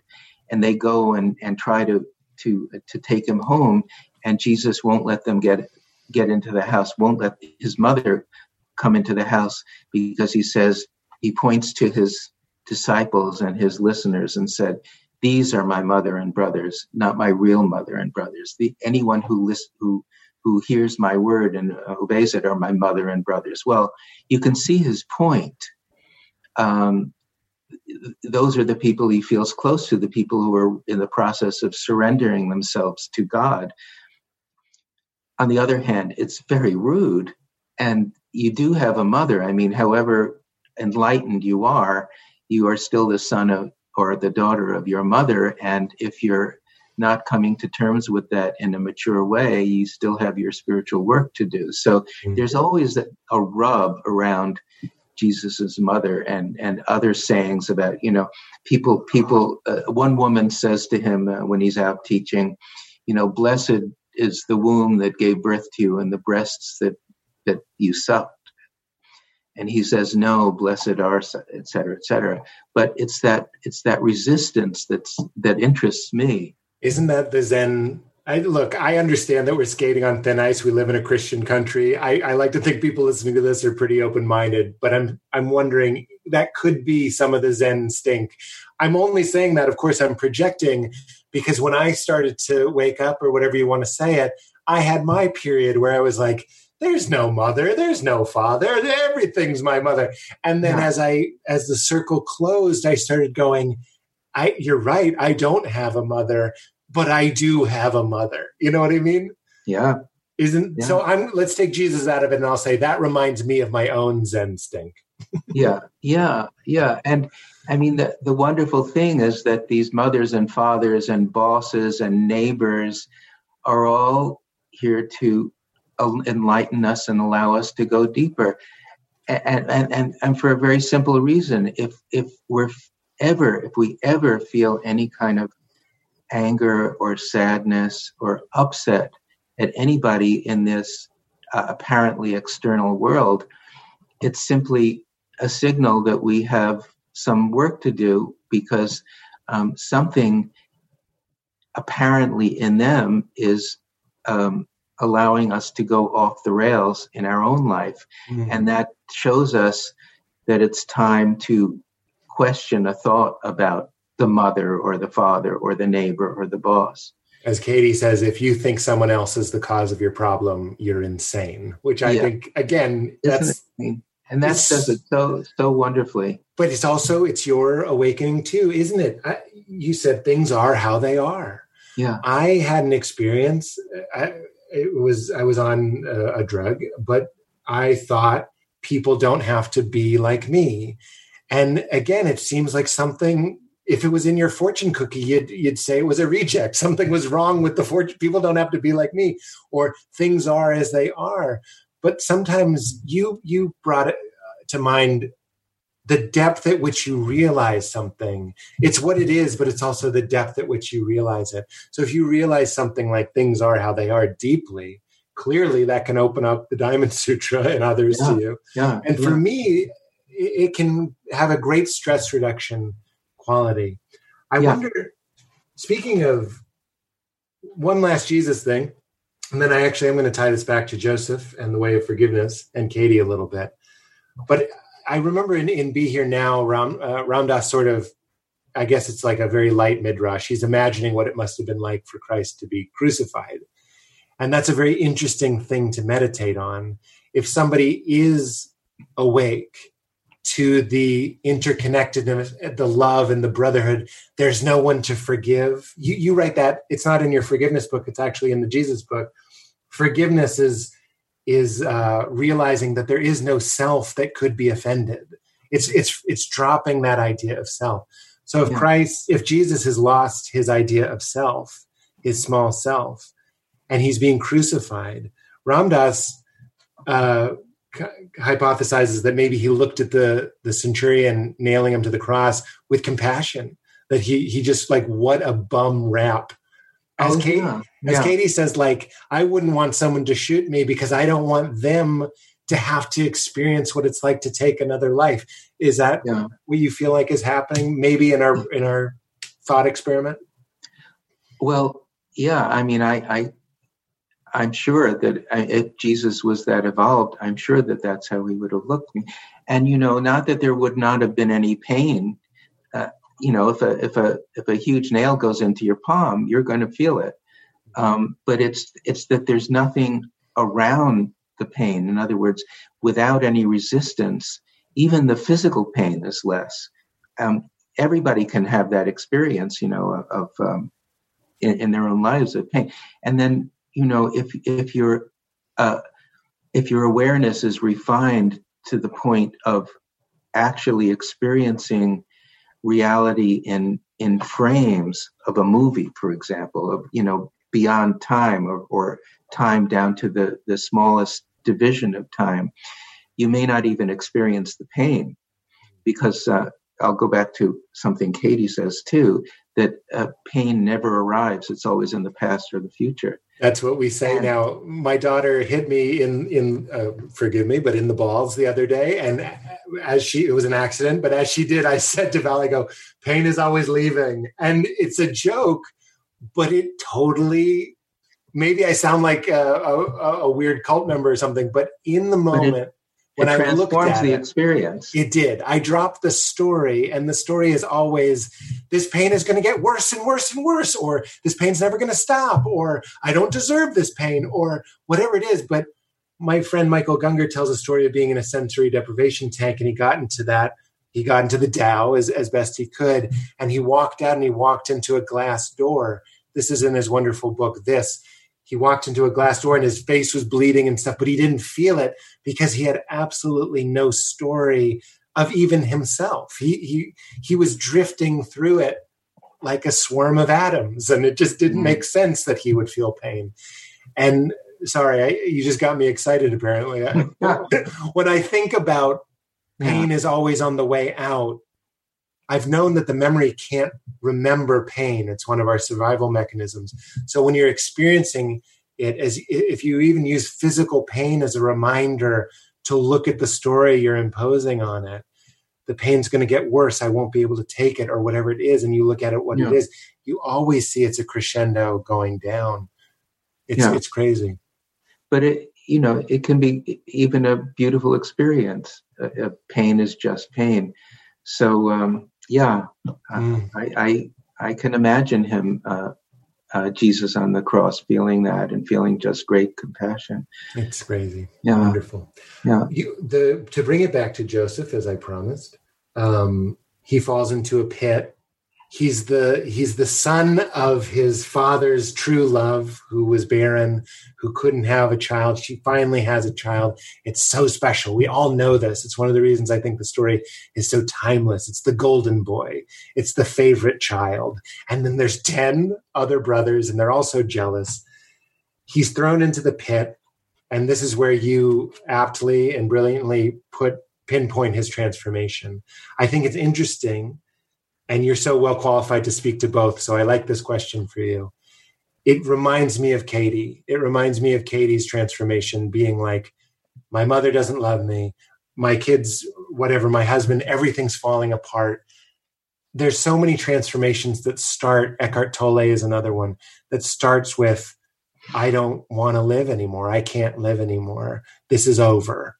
Yeah. And isn't that funny? In that, as Jesus would say, the grain of wheat is cracked, and now something can grow out of it. Yeah. Would you speak to that? Well, I think you just have.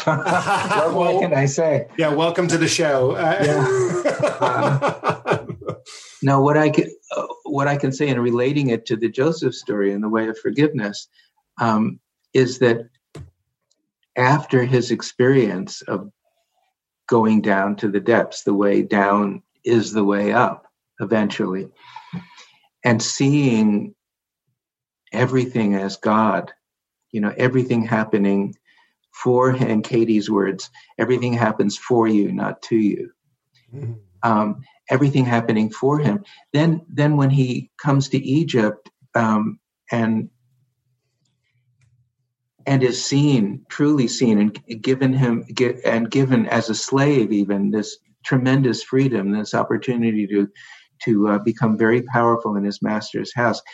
Even that huge success, he holds lightly. He's able to hold it lightly because he knows that whatever happens is good, is beyond good.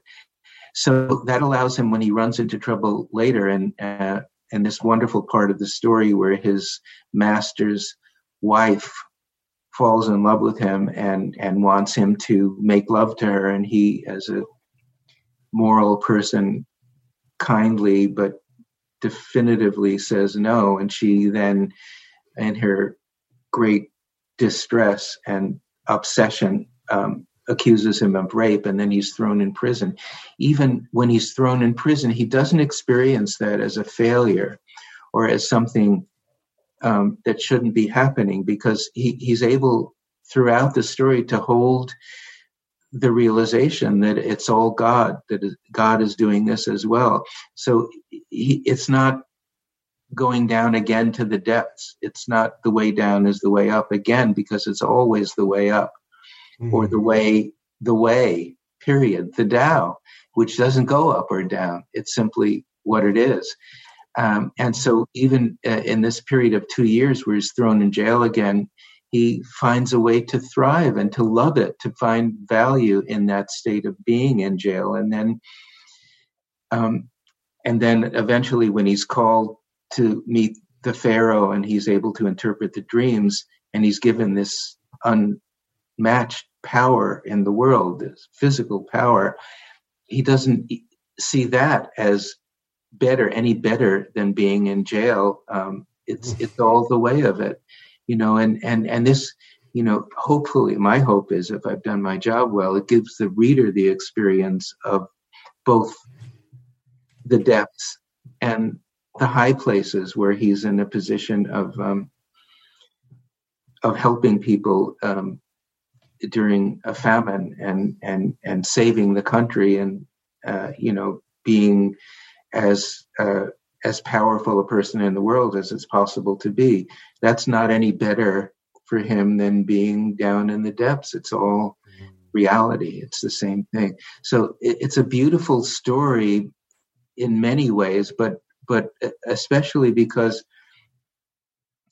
it allowed me the opportunity to show people what it's like to be in the center, experiencing everything as in Jewish terms, theistic terms, everything as this too is God.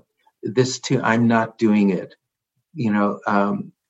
It's the Jewish way of talking in Buddhist terms of no self, no other. If God is writing the script and I'm just an actor, what freedom there is in that. What responsibility there is in the no responsibility. I mean, people usually when they hear this, or often when they hear this, say, yeah, but if God is doing everything, doesn't that take all responsibility away from humans? Isn't that a terrible thing? Well, the turnaround of I have no responsibility is I have total responsibility. And that's just as true. If God is doing everything, then I am responsible for being as a clear a vessel of the truth as is possible to be. And the figure of Joseph in the book is that figure of enlightened responsibility, of knowing that, when my brothers appear in Egypt and I'm in this position of the vice-regal power,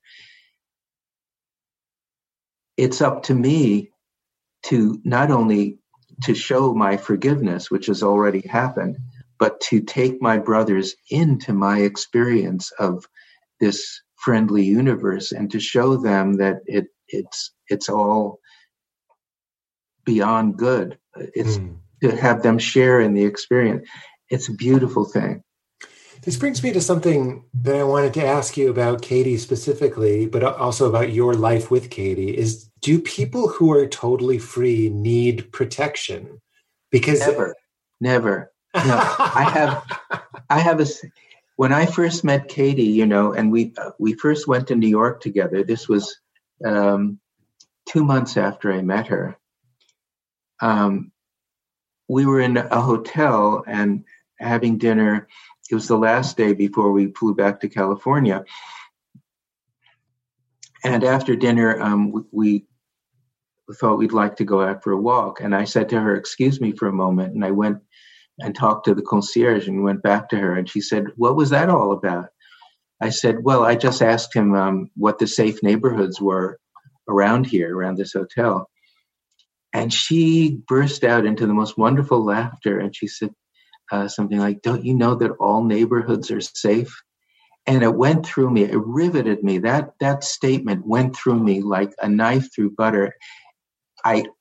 I knew what she was talking about. I understood it. And it was the first time in my life that I had, being a New Yorker, it was a matter of course for me to consider that kind of belief of some neighborhoods are safe and some neighborhoods aren't.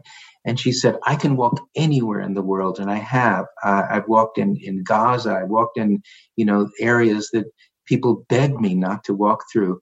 And I do it because I know that I'm safe anywhere. And the odd thing was, after that, I went back and I looked at, I had, in another connection, I was reading through my Tao Te Ching, and I came upon a line that said something like, the master recognizes that she is safe anywhere she is. Mm. And, it was like Katie before the fact. That I had somehow intuited that it wasn't a translation. Some of the lines in my version of the Tao Te Ching are not translations, they're improvisations.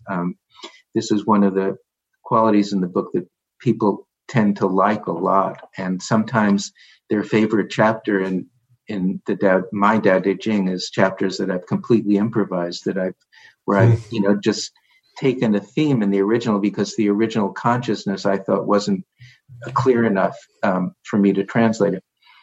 So, yeah, that image of the master, which I intuited in the late 80s when I was working on the Tao Te Ching and had experienced myself in my own life, turned out to be a pretty exact portrait of Katie way before the fact. Wow. Yeah. See, that is another way of, I just felt it again, the compliment I had for you, which is, if the Tao Te Ching is wind, a scholar might just tell you how fast the wind is blowing, where the wind originated from, who first blew the wind. But you really do make yourself a flute and you let it pass through you. And that's the stable hands. I'm sorry to just, what am I sorry for being a love fest? It's fun to be loving. It's good to be gorgeous. It's such a gift. I really hope you're feeling that in this moment. Thank you. No, I appreciate it. I love to have people who are open to these books. And if they're not, that's good too. I don't do them for other people. I write them for me. Yeah. And then it's a collateral benefit to hear that they're changing people's lives or giving people pleasure or whatever, but that's not the point of it for me. It's very stoic of you and beautiful is what I mean. And that's what I've been doing when I call my parents now. I call them because I love to love, and I love how I feel being a good son. Whereas it used to be, these motherfuckers, I have to be a good son for them. I have to play the role.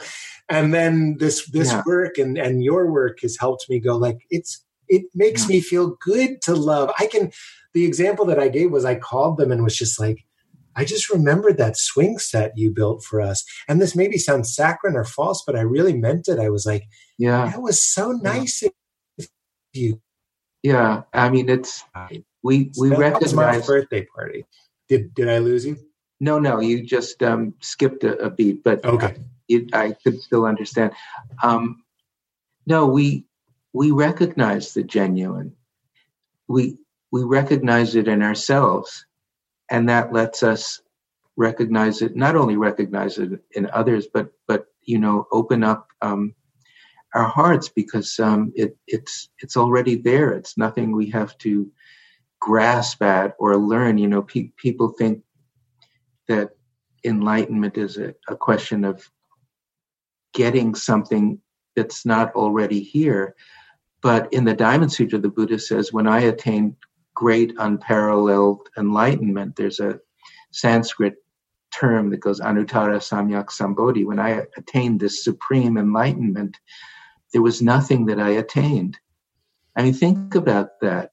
There's no wisdom that you need to get or reach. It's already there. It's just a question of peeling away these layers of delusion. And there's a way to do that.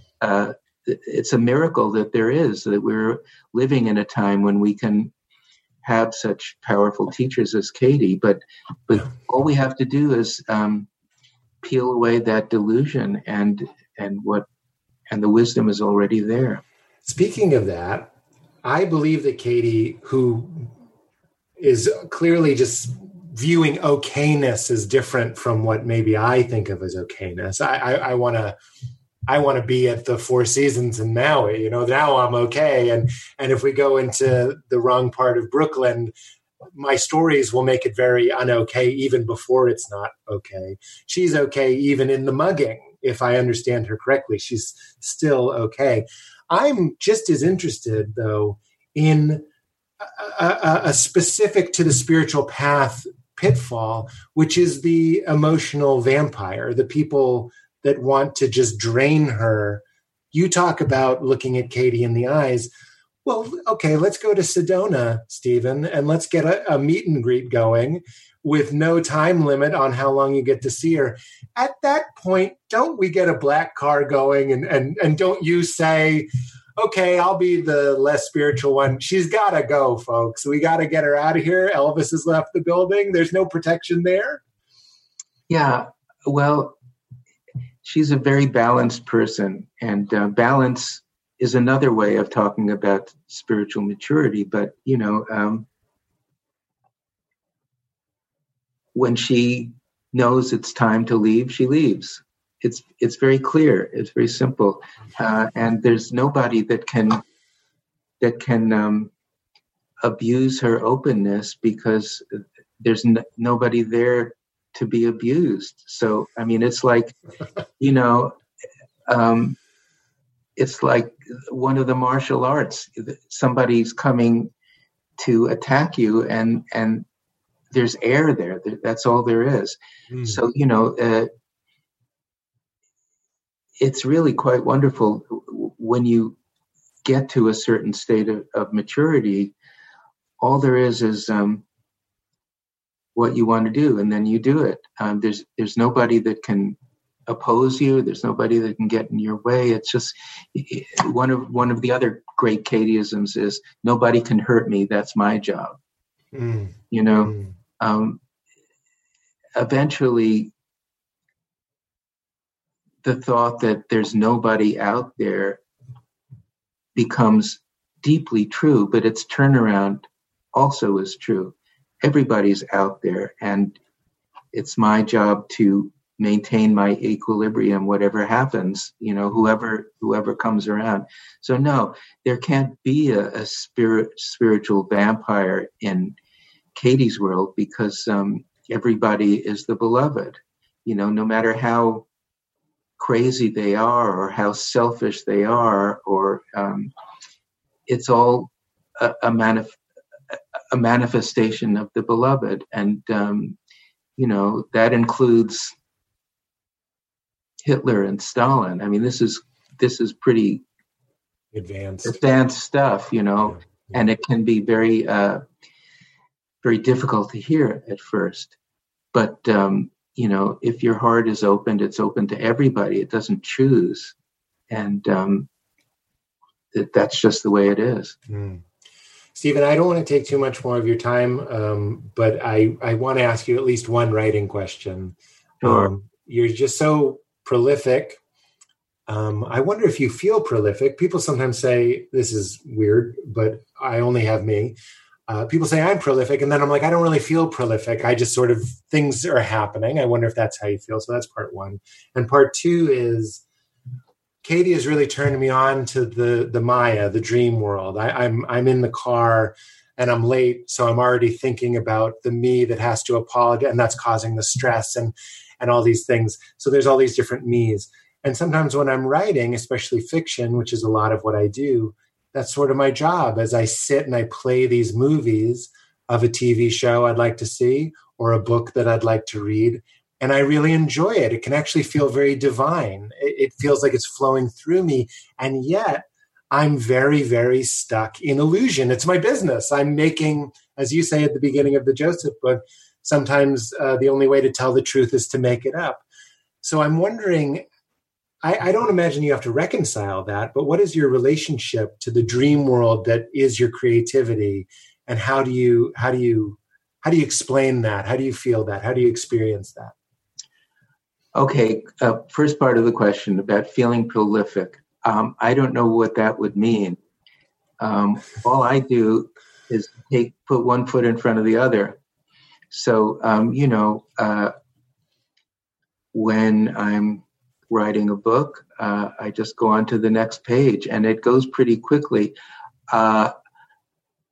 Before I practiced Zen, I couldn't have imagined this kind of fluidity. And for instance, when I began work on the Book of Job, that was the first project that I took on, and actually that was what led me to my whole writing life, but also my whole spiritual life. It was it's another long story, but it was the result of a heartbreak when I was 22, and I was trying to find an answer to my own suffering and to the suffering of the world. And I plunged into the Book of Job because I felt that at the end of Job, there's a section called The Voice from the Whirlwind, where a God appears who's much vaster than any of the other appearances of God in the Jewish Bible. And I was fascinated by that, and I thought that there was an answer to my suffering in that answer to Job, and that if I could somehow understand it, I was totally baffled by it, just the way I was baffled later on by the Diamond Sutra.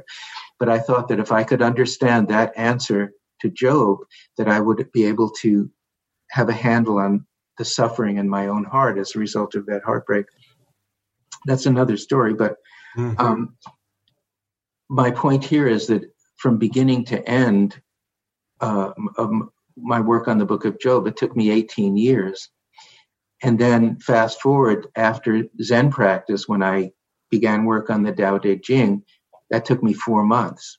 Wow. There was the difference between a very cluttered mind with all sorts of beliefs to a quite empty mind that was able to move efficiently and fluidly with an idea that I had that fascinated me, and it's been that way ever since. I'm fluid with all of these books. Once I have a clear vision of something, then it usually goes pretty fast. I'm not surprised. It shows in your writing. Absolutely. That's the playfulness that I was sort of alluding to. This is somebody who's enjoying it, not just accepting it, as we were saying earlier, but like flowing with it. Yeah. And who was it? Horace, I think, in The Art of Poetry said, I think that's right.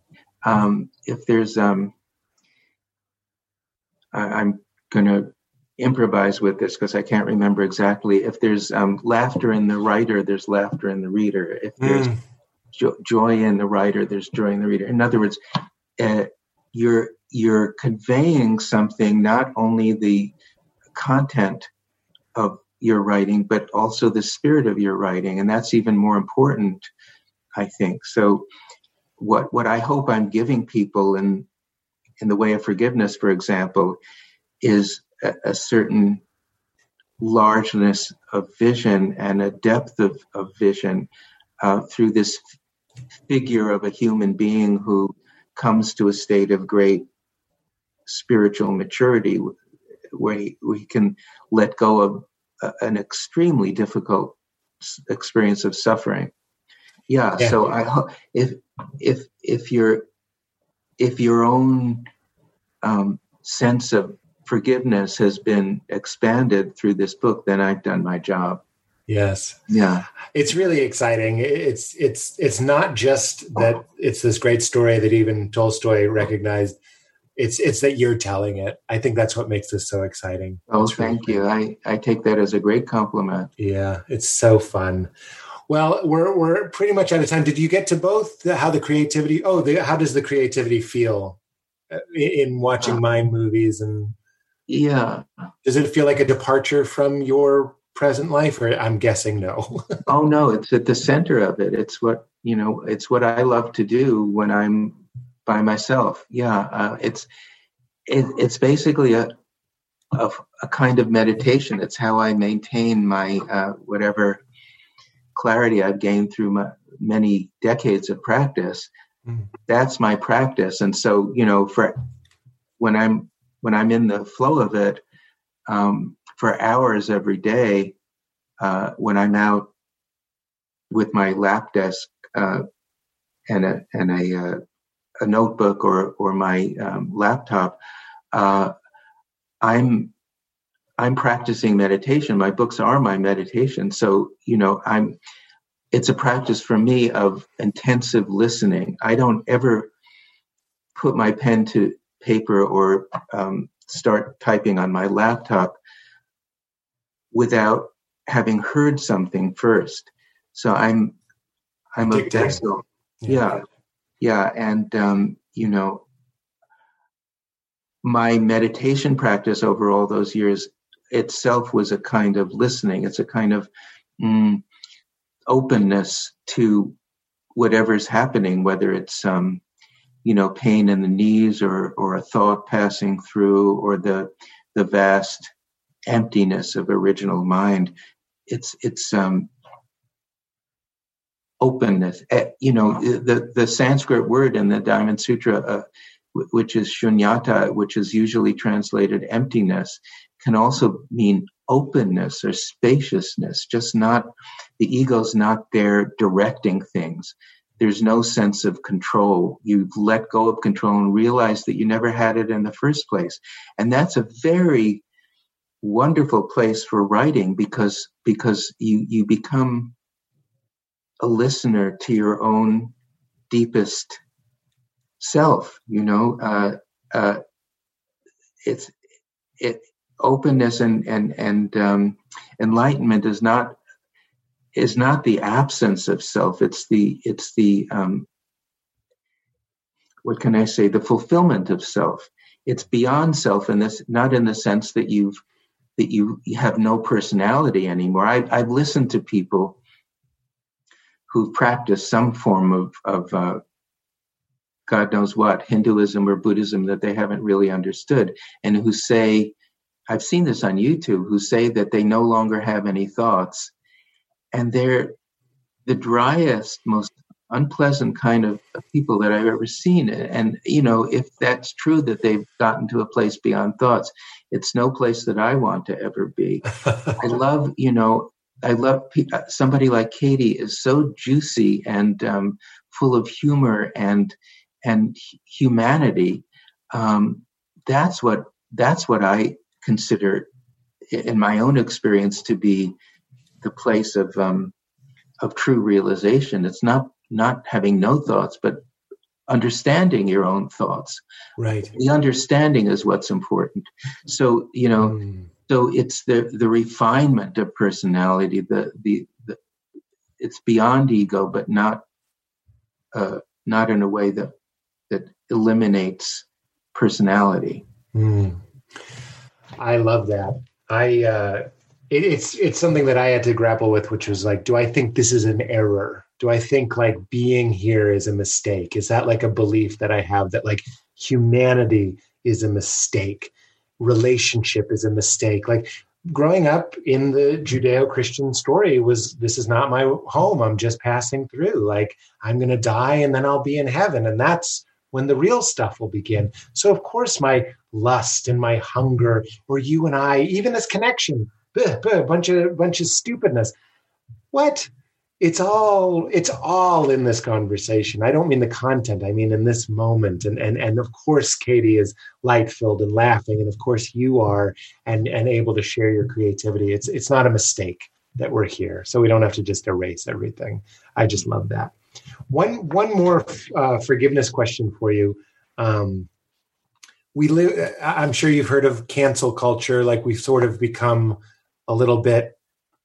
It's almost puritanical. I say that with respect. Yeah, that's so true. Yeah, it's very judgmental. And one of the things that gave me compassion for it was that we were having such a hard time policing Trump. So we've decided to like almost, I don't want to say over police, but we're controlling what we can control. There's this guy who seems to be doing whatever the fuck he wants. We feel powerless. So we start solving the problems that we can solve. It reminds me a little bit, growing up fundamentalist, it reminds me a little bit of that. When I read your Gospel According to Jesus, and you said that tax collectors and sinners didn't just mean accountants, like CPAs and people who lied, you said it was more like the mafia. These were like bad people. And tax collectors, traitors and collaborators that were collecting unfair taxes through violent means. So the reason I mentioned that, Stephen, and I'm feeling a little bit vulnerable, is, there are people in my world, I wouldn't say that they're necessarily my close friends, but there are people in my world that have been caught for doing bad things, terrible things. And then, so let's take the obvious one, Louis C.K. He was sort of the big one. If I went and had coffee with Louis C.K., I don't want to flatter myself, but to some people that would be newsworthy. That would be like, look at Pete, what a piece of shit. And this is a real, believe it or not, this is a real thing. Louis would come to a club that I work at, and he would sit at the table. Do you stay? Do you stay on the bill if he's on the show? So here comes someone who did a bad thing. And to a lot of people's judgment, didn't apologize rightly, didn't correct it rightly. So I've been in the way that I know, I've been in the Tao, I've been in the kingdom of heaven. You say when we're in the kingdom of heaven, you realize forgiveness only happens outside of the kingdom. We have to leave the kingdom of heaven, forgive somebody, patch things up with our parents, and then we can return to back. It has nothing to do, it doesn't make sense in the Tao. The Tao has no understanding of right, wrong, scumbag, virtuous, who is a good man but a bad man's teacher, who is a bad man but a good man's job. If this is the great secret, I'll tell you another Katie story about that. Tell me. If I had the intention of keeping Katie out of this talk, I would have failed miserably, because she's so penetrated throughout my whole life. Well, I love her, so this is in any Katie. case. So here's another one. Katie met a very famous teacher, let's say, with a huge audience, millions of people, and he asked her to do an event with him. And when Katie and I talked about it afterwards, I said to her, I beg you, please don't do this event, because the work is so impeccable and so powerful. And I only want you to to be associated in public with the most impeccable part of the most impeccable traditions, because the work deserves only the best. And if people associate you with this guy who, to my mind, is a phony, then the work will suffer from it. So please don't do the event. She said to me, sweetheart, I hear you. I understand where you're coming from. I respect that. And I'm going to do the event. And the reason I'm going to do it is because this man reaches millions of people. And if only one person comes to the event and hears about the work and hears how he or she can end suffering personally, if that one person learns one thing from this event, then I've done my job, and all the rest of it is irrelevant. Mm-hmm. So, in that sense, it's like Jesus hanging out with the tax collectors and prostitutes. It's my job, he said, to be with these people and to help them out of their suffering. The righteous people don't need me. The enlightened people don't need me. I don't need my work to be connected with only impeccable teachers and impeccable traditions. That's a judgment that comes later. But my job is for that one person who comes to see this guy thinking he's hot stuff, not knowing that he's phony, and hearing about a way to end suffering. So that's the story. And I think that really speaks to your situation too with Louis C.K. what I'm left, that's beautiful. And I'm like, this is a fake situation. I don't know Louis, but Louis's like, let's have coffee. What do I call you, Stephen, what do I do? What would your advice be to this young man?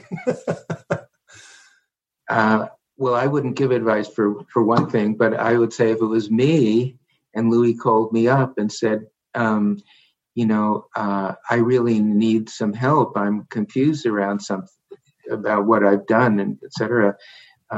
Let's have coffee. I'd say, of course. I'll meet you at Pete's at such and such a time on such and such a day. Mm-hmm. Or even, without that introduction, he's a human being who wants to talk to me for some reason that I might not even know about. Why not? Katie's worked with people who are far more troubled than that, with rapists and murderers in San Quentin and other prisons, and they can become freer than many people on the outside if they're open to it. Many of them are, if they come to see her in prison and want to learn the work, that's what she's there for. Wouldn't you say, I sometimes think about that it can be a death before a death, to lose your reputation, to lose your, isn't this what a lot of spiritual teachers seem to be turning us to? What I'm saying is, if a murderer or a rapist in prison is waking up, let's say, faster than a comfortable person in Beverly Hills, maybe I wouldn't be surprised, because they know what it feels like to have lost absolutely everything, including love for themselves. They've been in the pit that Joseph is thrown into. That's exactly it. It's the way down. It's down. And they, some of them, it's not a maybe, it's a fact. Some of them are hungry for the truth and are hungry for a way out of suffering, because there's no other way for them, for some of them. So it's a situation of great ripeness for some people. Yeah, that makes sense to me. That absolutely does. Does Katie swat away mosquitoes? I was walking on a hike and I was thinking about talking with you, and maybe I was too shy to ask her, but I was swatting away mosquitoes, and I was like, at what point do we stop? Well, I'll tell welcoming reality. Two stories about that. The second time I ever met her, this was in 2000, she took me on a hike through her beloved desert. And at one point we were lying down looking at the sky and looking at the scenery. And I was about 2 feet away from her lying down, and I turned to look at her face, and there was a fly on her face. So I brushed it away. And she said, why did you do that? I said, well, there was a fly on your face. She said, and why did you do it? I said, I thought you'd be more comfortable that way. And she said, oh. And it was like, you've never considered that before. I felt like I had discovered someone from an undiscovered tribe in the Amazon who was completely different from any kind of human being I'd ever met. So I chewed on that, and she chewed on it for her part. On the other hand, when we have a mouse in the house, as every few years we do, she'll set a mouse trap. So she has much less compunction about that kind of thing than I do. I don't like to even think of a mouse in a mousetrap. But oh wow, yeah. So there's a certain kind of ferocity in her, and it's also it's consistent with a refusal to have any of the, well, it's not, refusal is too strong a word. It's an absence of any sense of social nicety, or of not telling her truth to somebody because it might be uncomfortable. And that also is a great freedom for the people she's talking to, because when she says something, that she means it. There's no kind of catering to your ego. And I love living with her, among other things, because she never considers my feelings. She'll always tell me what she sees, and it's left to me as a mature adult to deal with it. If I feel hurt by an honesty of hers, then I know it's my job to question whatever thought is getting in the way of my comfort with it. So it's a great freedom to be living with someone who never considers my feelings. That's interesting. I wonder what you think about this. I wanted to write a joke about people. I don't know if you know, I do stand up or back when that was a thing that humans did. I wanted to do a joke about people that are like, not Katie, but people who part of their personality is like, I don't have a filter. I just say the truth. And I'm like, well, that presumes that you have access to the truth. So when you say my shirt is ugly, how is that true? You're just being an asshole, right? So I wonder, when with Katie, she's not saying your shirt is ugly. She's speaking in harsher truths. For one thing, she doesn't have the concept of ugliness. I mean, she doesn't have the concept of noise, for example. So a lot of what we think of as real isn't there for her. No, here's what it is. At the beginning, when I first met her, I said, please, don't hold back from me. I mentioned that thing, I'll never hold back from you, but also don't hold back from me. If you see a place where I'm off, quote unquote, where I'm less than honest with you or less than open-hearted, etc., I beg you to point it out to me. So that's the compact that we went into this with, and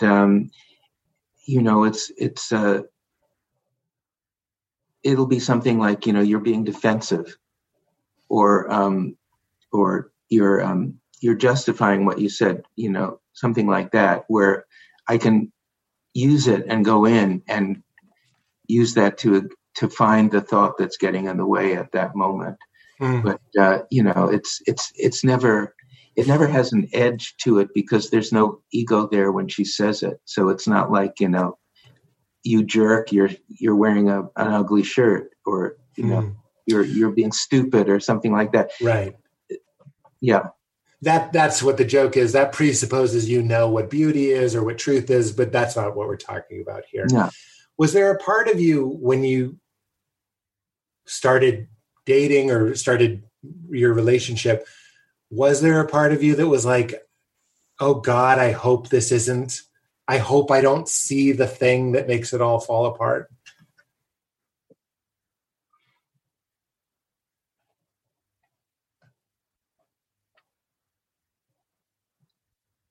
No, I can't find that. No, no, it was always, this is a miracle.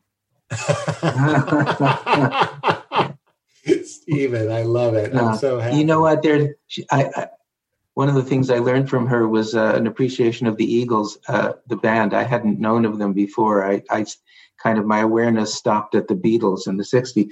But so I learned about the Eagles, and I was listening to one song, Take It Easy, which has a line, looking for a lover who won't blow my cover.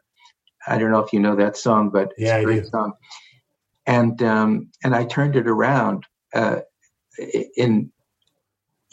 with some humor, but really meaning it too. Looking for a lover who will blow my cover. That's what I invited Katie to do, because I'm deeply invested in finding all the places where I'm stuck or closed-hearted or unclear, and working them through so I can become a clear vessel too. That's my practice. That's my commitment from the first time that I discovered Zen, and what a miracle that was, because I had been hungry for something like that for a long time before as a young man. So that commitment to looking for a lover who will blow my cover was pretty profound. I see that. I'm seeing this image of you guys. You're on your way to a dinner. It's a special dinner. So there's our future. If we want a problem, get a future. There's your future. You got to get to this dinner. Or you're looking forward to this dinner. And then Katie sees a homeless person and she's in love with them. And she sits down and she starts patting their hair. And she's just locked in the infinite gaze of the Divine Mother. Yeah. Stephen, you're hungry. I love you. I'm not trying to catch you. I'm telling you, I am in this place with you right now. I'm not thinking about food. I haven't eaten today. And I just feel so engaged and so loving and so open. And I know you are too. And so it's not there's no trickery here. I just also know if I don't have the right amount of sleep or if I'm tired, I could see myself getting caught up where it's like, I get it, Katie. Everything is a miracle, but I really want to eat some scallops right now or whatever it is. Does that ever become your work? Is it ever inconvenient to be in love with love itself? No, because I don't feel constrained by that. And as a matter of fact, I remember a time where we were walking through the 3rd Street Promenade in Santa Monica, and there was a homeless guy, an elderly man in his 60s, I guess, sitting on the street and just talking to himself. And we both sat down with him, and he started to tell us about his life, and it was interesting to a certain degree. And then after 10 minutes, and he wasn't trying to con us into anything or convince us of anything. He was a sincere man, and I was interested up to a point. But after 10 minutes, I got bored, and I said to Katie, "I'm going to leave. Please meet me at such and such a place when you're finished." And she was there for an hour, listening mostly, and then when she had enough, she got up and walked over to meet me, and we went on to whatever we were doing. But I don't ever feel constrained by that. I have my own preferences, and I respect them, and I'll go do something else. But she's not an airhead. She's aware of time and space and aware of her obligations. And if she's made a commitment to you, you can be sure that she'll honor it. And if you've made a date with her, she'll be there at that time. Right. She doesn't get waylaid by homeless people on the street when she has something else to do. Right. That's very interesting. I mean, I could do the work on that. Is the idea that like, there's a codependence in there where it's like, I can't go to this dinner without her. Is that true? Or she'll be mad at me if I go without her, or she needs me to stay. There's just so many beliefs in my example of a stressful story. Yeah. And just like a good therapist, you're just like, what, or like Katie, what if that is true? If I need to go and she wants to stay, I'm going to go. But this sort of leads me to my final question is like, what is it like maybe being in love? Ram Dass would say that souls, I know that's not a word that Katie uses, but souls don't have special relationships. Egos develop stories like, this is my partner, this is Valerie, my wife. Of course, we know if you and I could step into the timeless infinite, we'd be like, what? Like, that doesn't make any sense whatsoever. I'm just curious how the game or the dance or the play or the enjoyment of an agreement of a monogamous marriage, of you are my wife, when you know she loves everybody, when you know in your heart, in your truest heart, you love everybody, why was it important for you to become husband and wife? Or what value do you get out of that? Or what joy do you get out of that? Or what do you take from this question?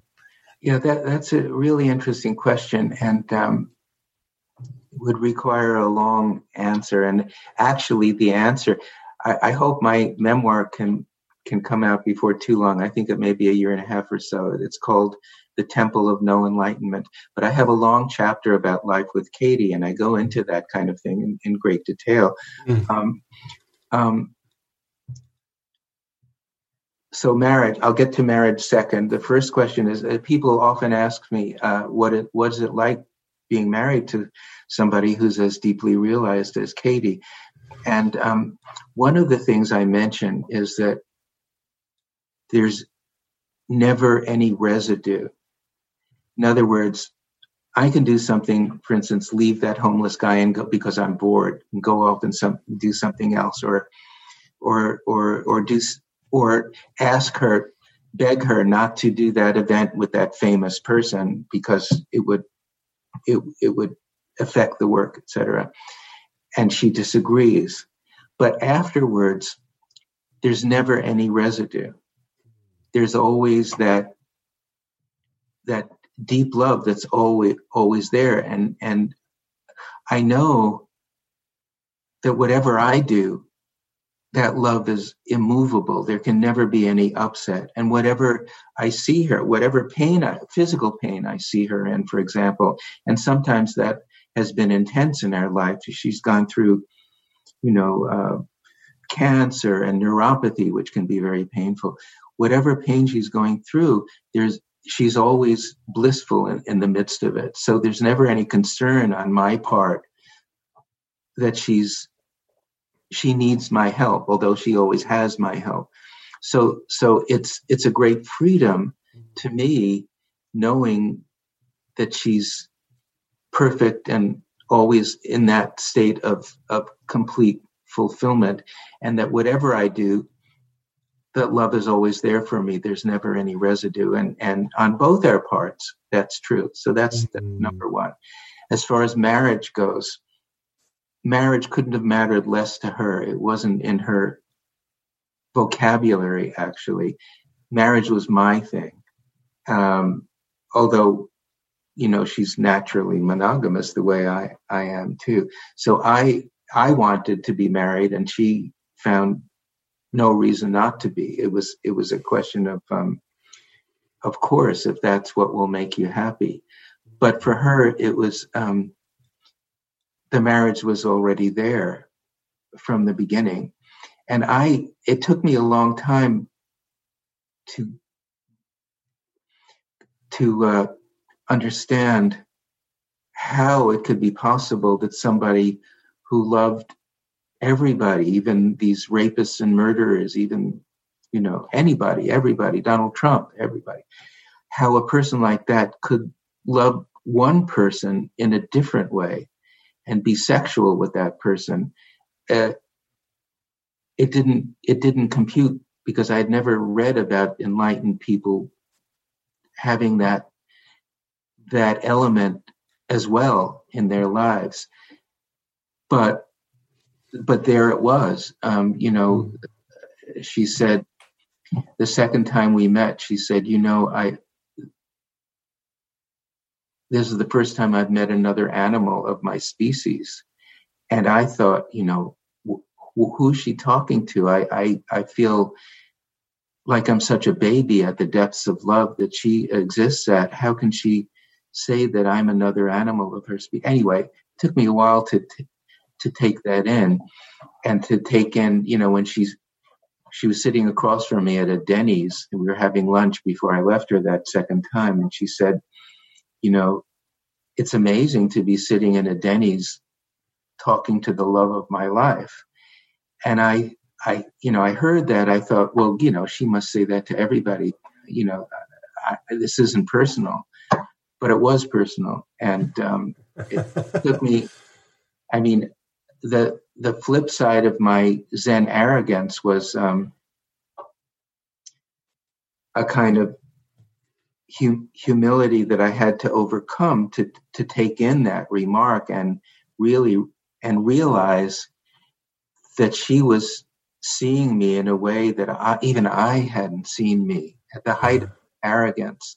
And that was a wonderful, it was a profound experience for me to meet her in that way, because what I had to do was see myself as I looked in the mirror of her eyes at that moment, and at the first moment too, to take in the beauty that I hadn't seen before in me. So the marriage, it was a learning experience to understand what marriage was at that depth, and it had nothing to do with the ceremony that we went through. It was seeing how I was her as well as me, and that it was a joining way beyond personality. And it didn't have to be achieved. It was already there. It was like, the way wisdom is already there. It just requires peeling away a few layers of delusion. So the paradox was there to be understood. The paradox of someone who loves everybody the same, and yet who can love one man in a different sexual way that was not the same as the love towards everybody. It was, the way so many paradoxes work is that, when one thing is true and its turnaround is true, you have to see the world through both opposites. It's like looking at the world through the right eye and the left eye, and that giving you depth vision. Niels Bohr once said, the great physicist said, the opposite of a trivial truth is trivial, but the opposite of a profound truth is also true.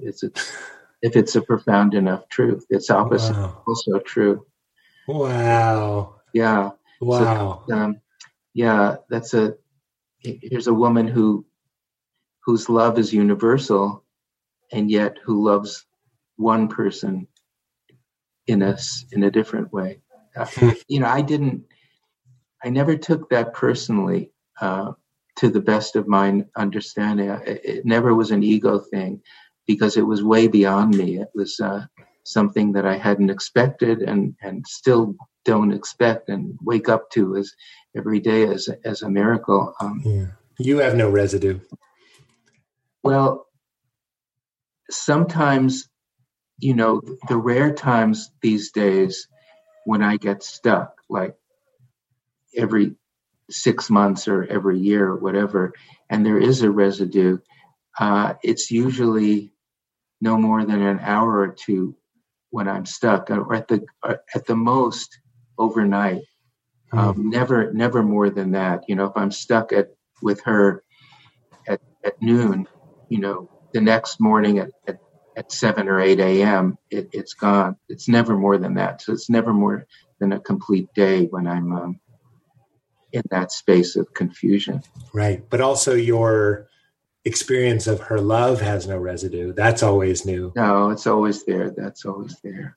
It's like Val and I say, the way that we articulate our appreciation of Katie is we're like, the love in us became Katie to come to us. So if that makes sense, it's like, that's what it looks like. It looks like this woman that came to us to wake up the Katie that was in us. And it's almost like you were dating yourself, and you had to green light your own wildest dream that great love would want to be with the student. Yeah, that's a way of saying it. Yeah.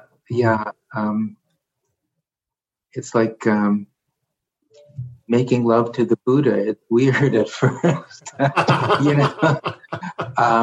there it is.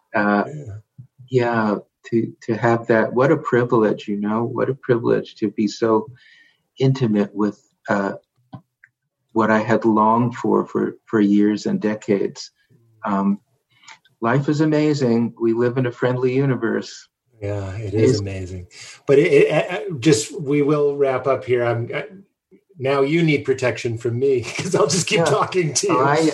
I could talk with you for hours. Oh, I appreciate that. And also, I didn't mean to take away from your agency. I fully believe that if you need to go, you'll tell me.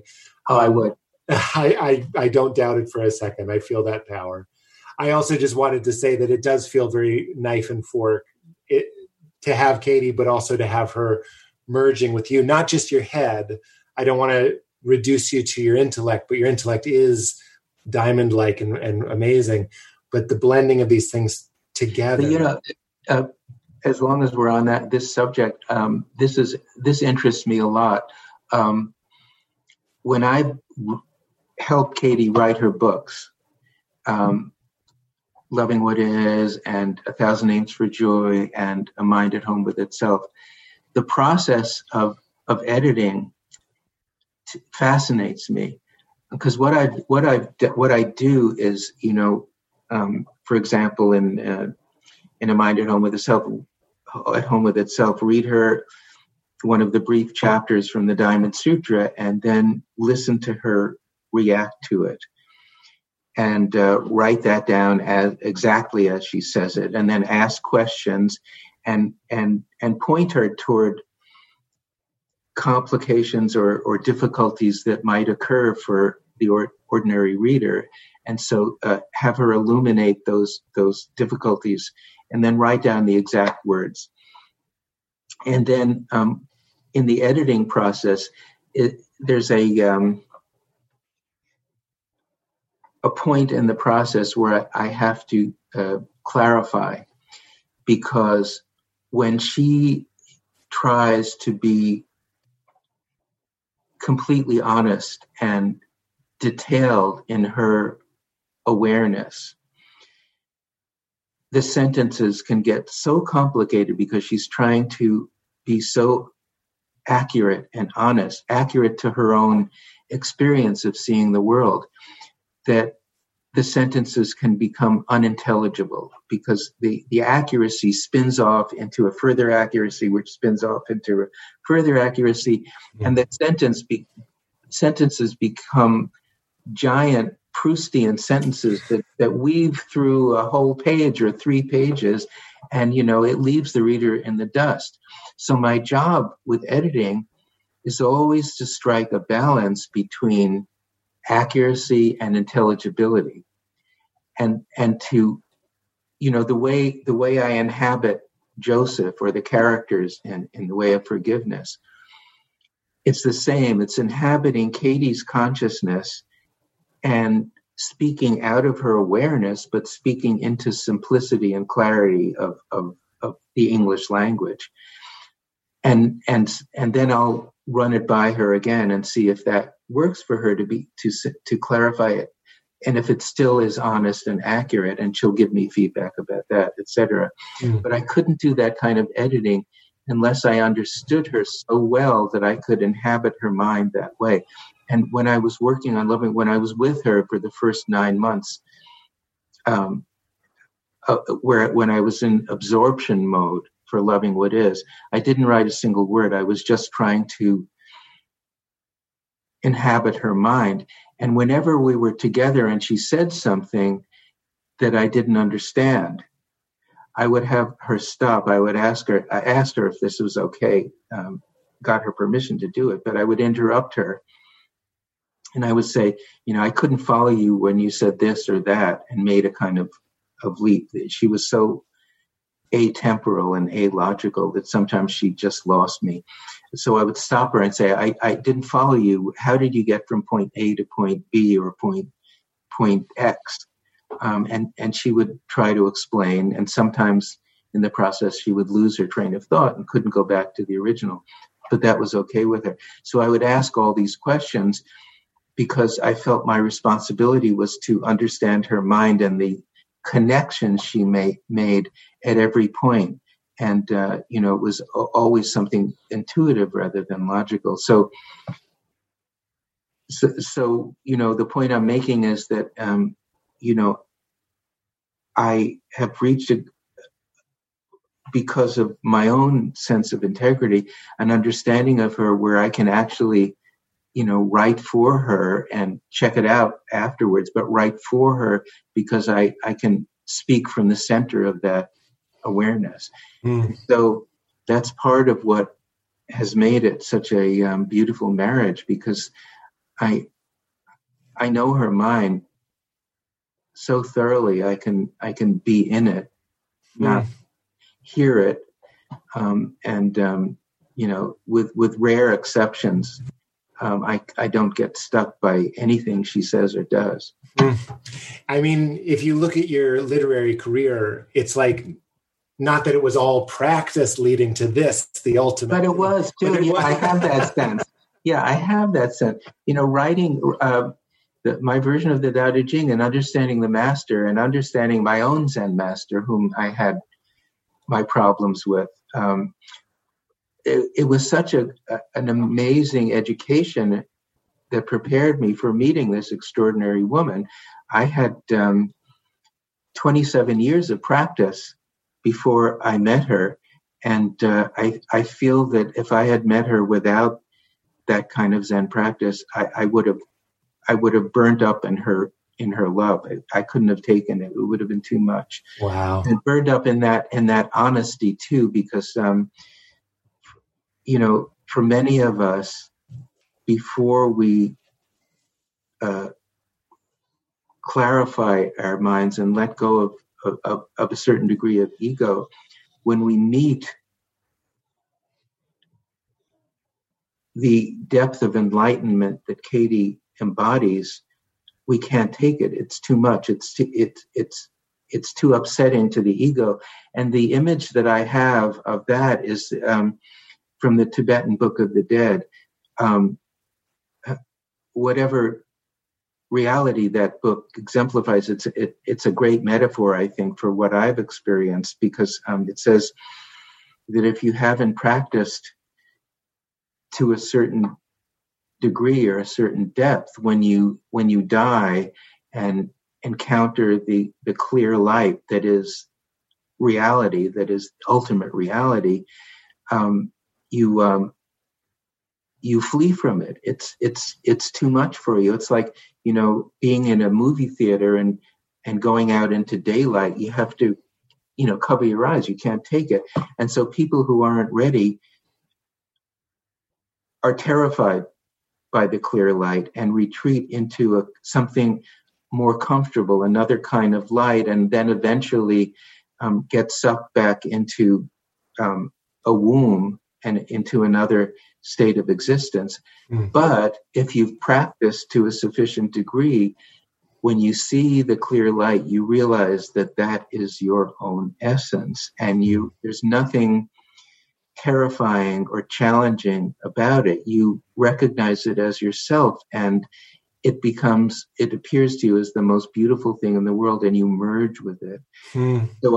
So that to me is a metaphor of that. Again, may seem arrogant, but it's my experience of meeting Katie, that intense honesty and clarity of seeing that is the most beautiful thing in the world. And it is. I thought for sure you're going to say the Raiders of the Lost Ark, where they open the Ark of the Covenant and everybody melts. Yeah. And I'm like, you can't handle it. Isn't that, when I was in Israel, I remember someone saying that hell was seeing God, but not being able to accept it or something. They were saying that was the fire analogy. It was like, it wasn't a torture. It was like a burning up of impurities, and that's been grossly misunderstood. Boy, what you said was so lovely. I almost regret adding my little Indiana Jones button there. I feel like you don't mind. I seriously, we could do a series of these, because every one of your books that I read, I'm going to want to talk to you again. So maybe I'll bother you after I finish the Joseph book, or whatever we do. Yeah, I'm open to that. Just you know where I am. That's very sweet of you. I'm devouring everything that you so graciously gave me, and we are just so grateful. I mean, Val and I both, for this work and for what you've contributed, and also everything that you've written as well. It's just been incredible. Thank you. I much appreciate that. That's great. We always end, as I did with Katie, I'll do with you. We talk so deep. There's always one light question here at the end. And it's, can you think of a time in your life when you laughed very, very hard? Maybe the hardest you've ever laughed.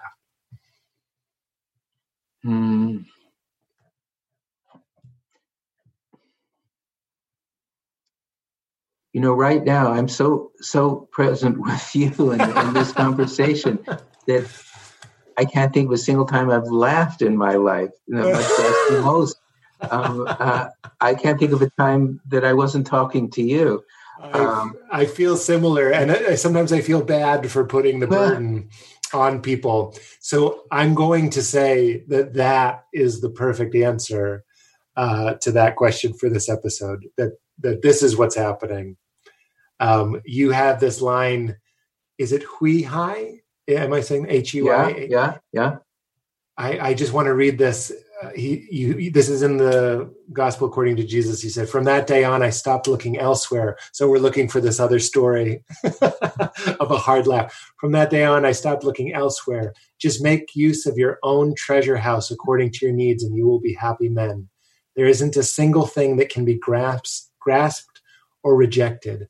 When you stop thinking that things have a past or future and that they come or go, then in the whole universe, there won't be a single atom that is not your own treasure. Don't search for the truth with your intellect. Don't search at all.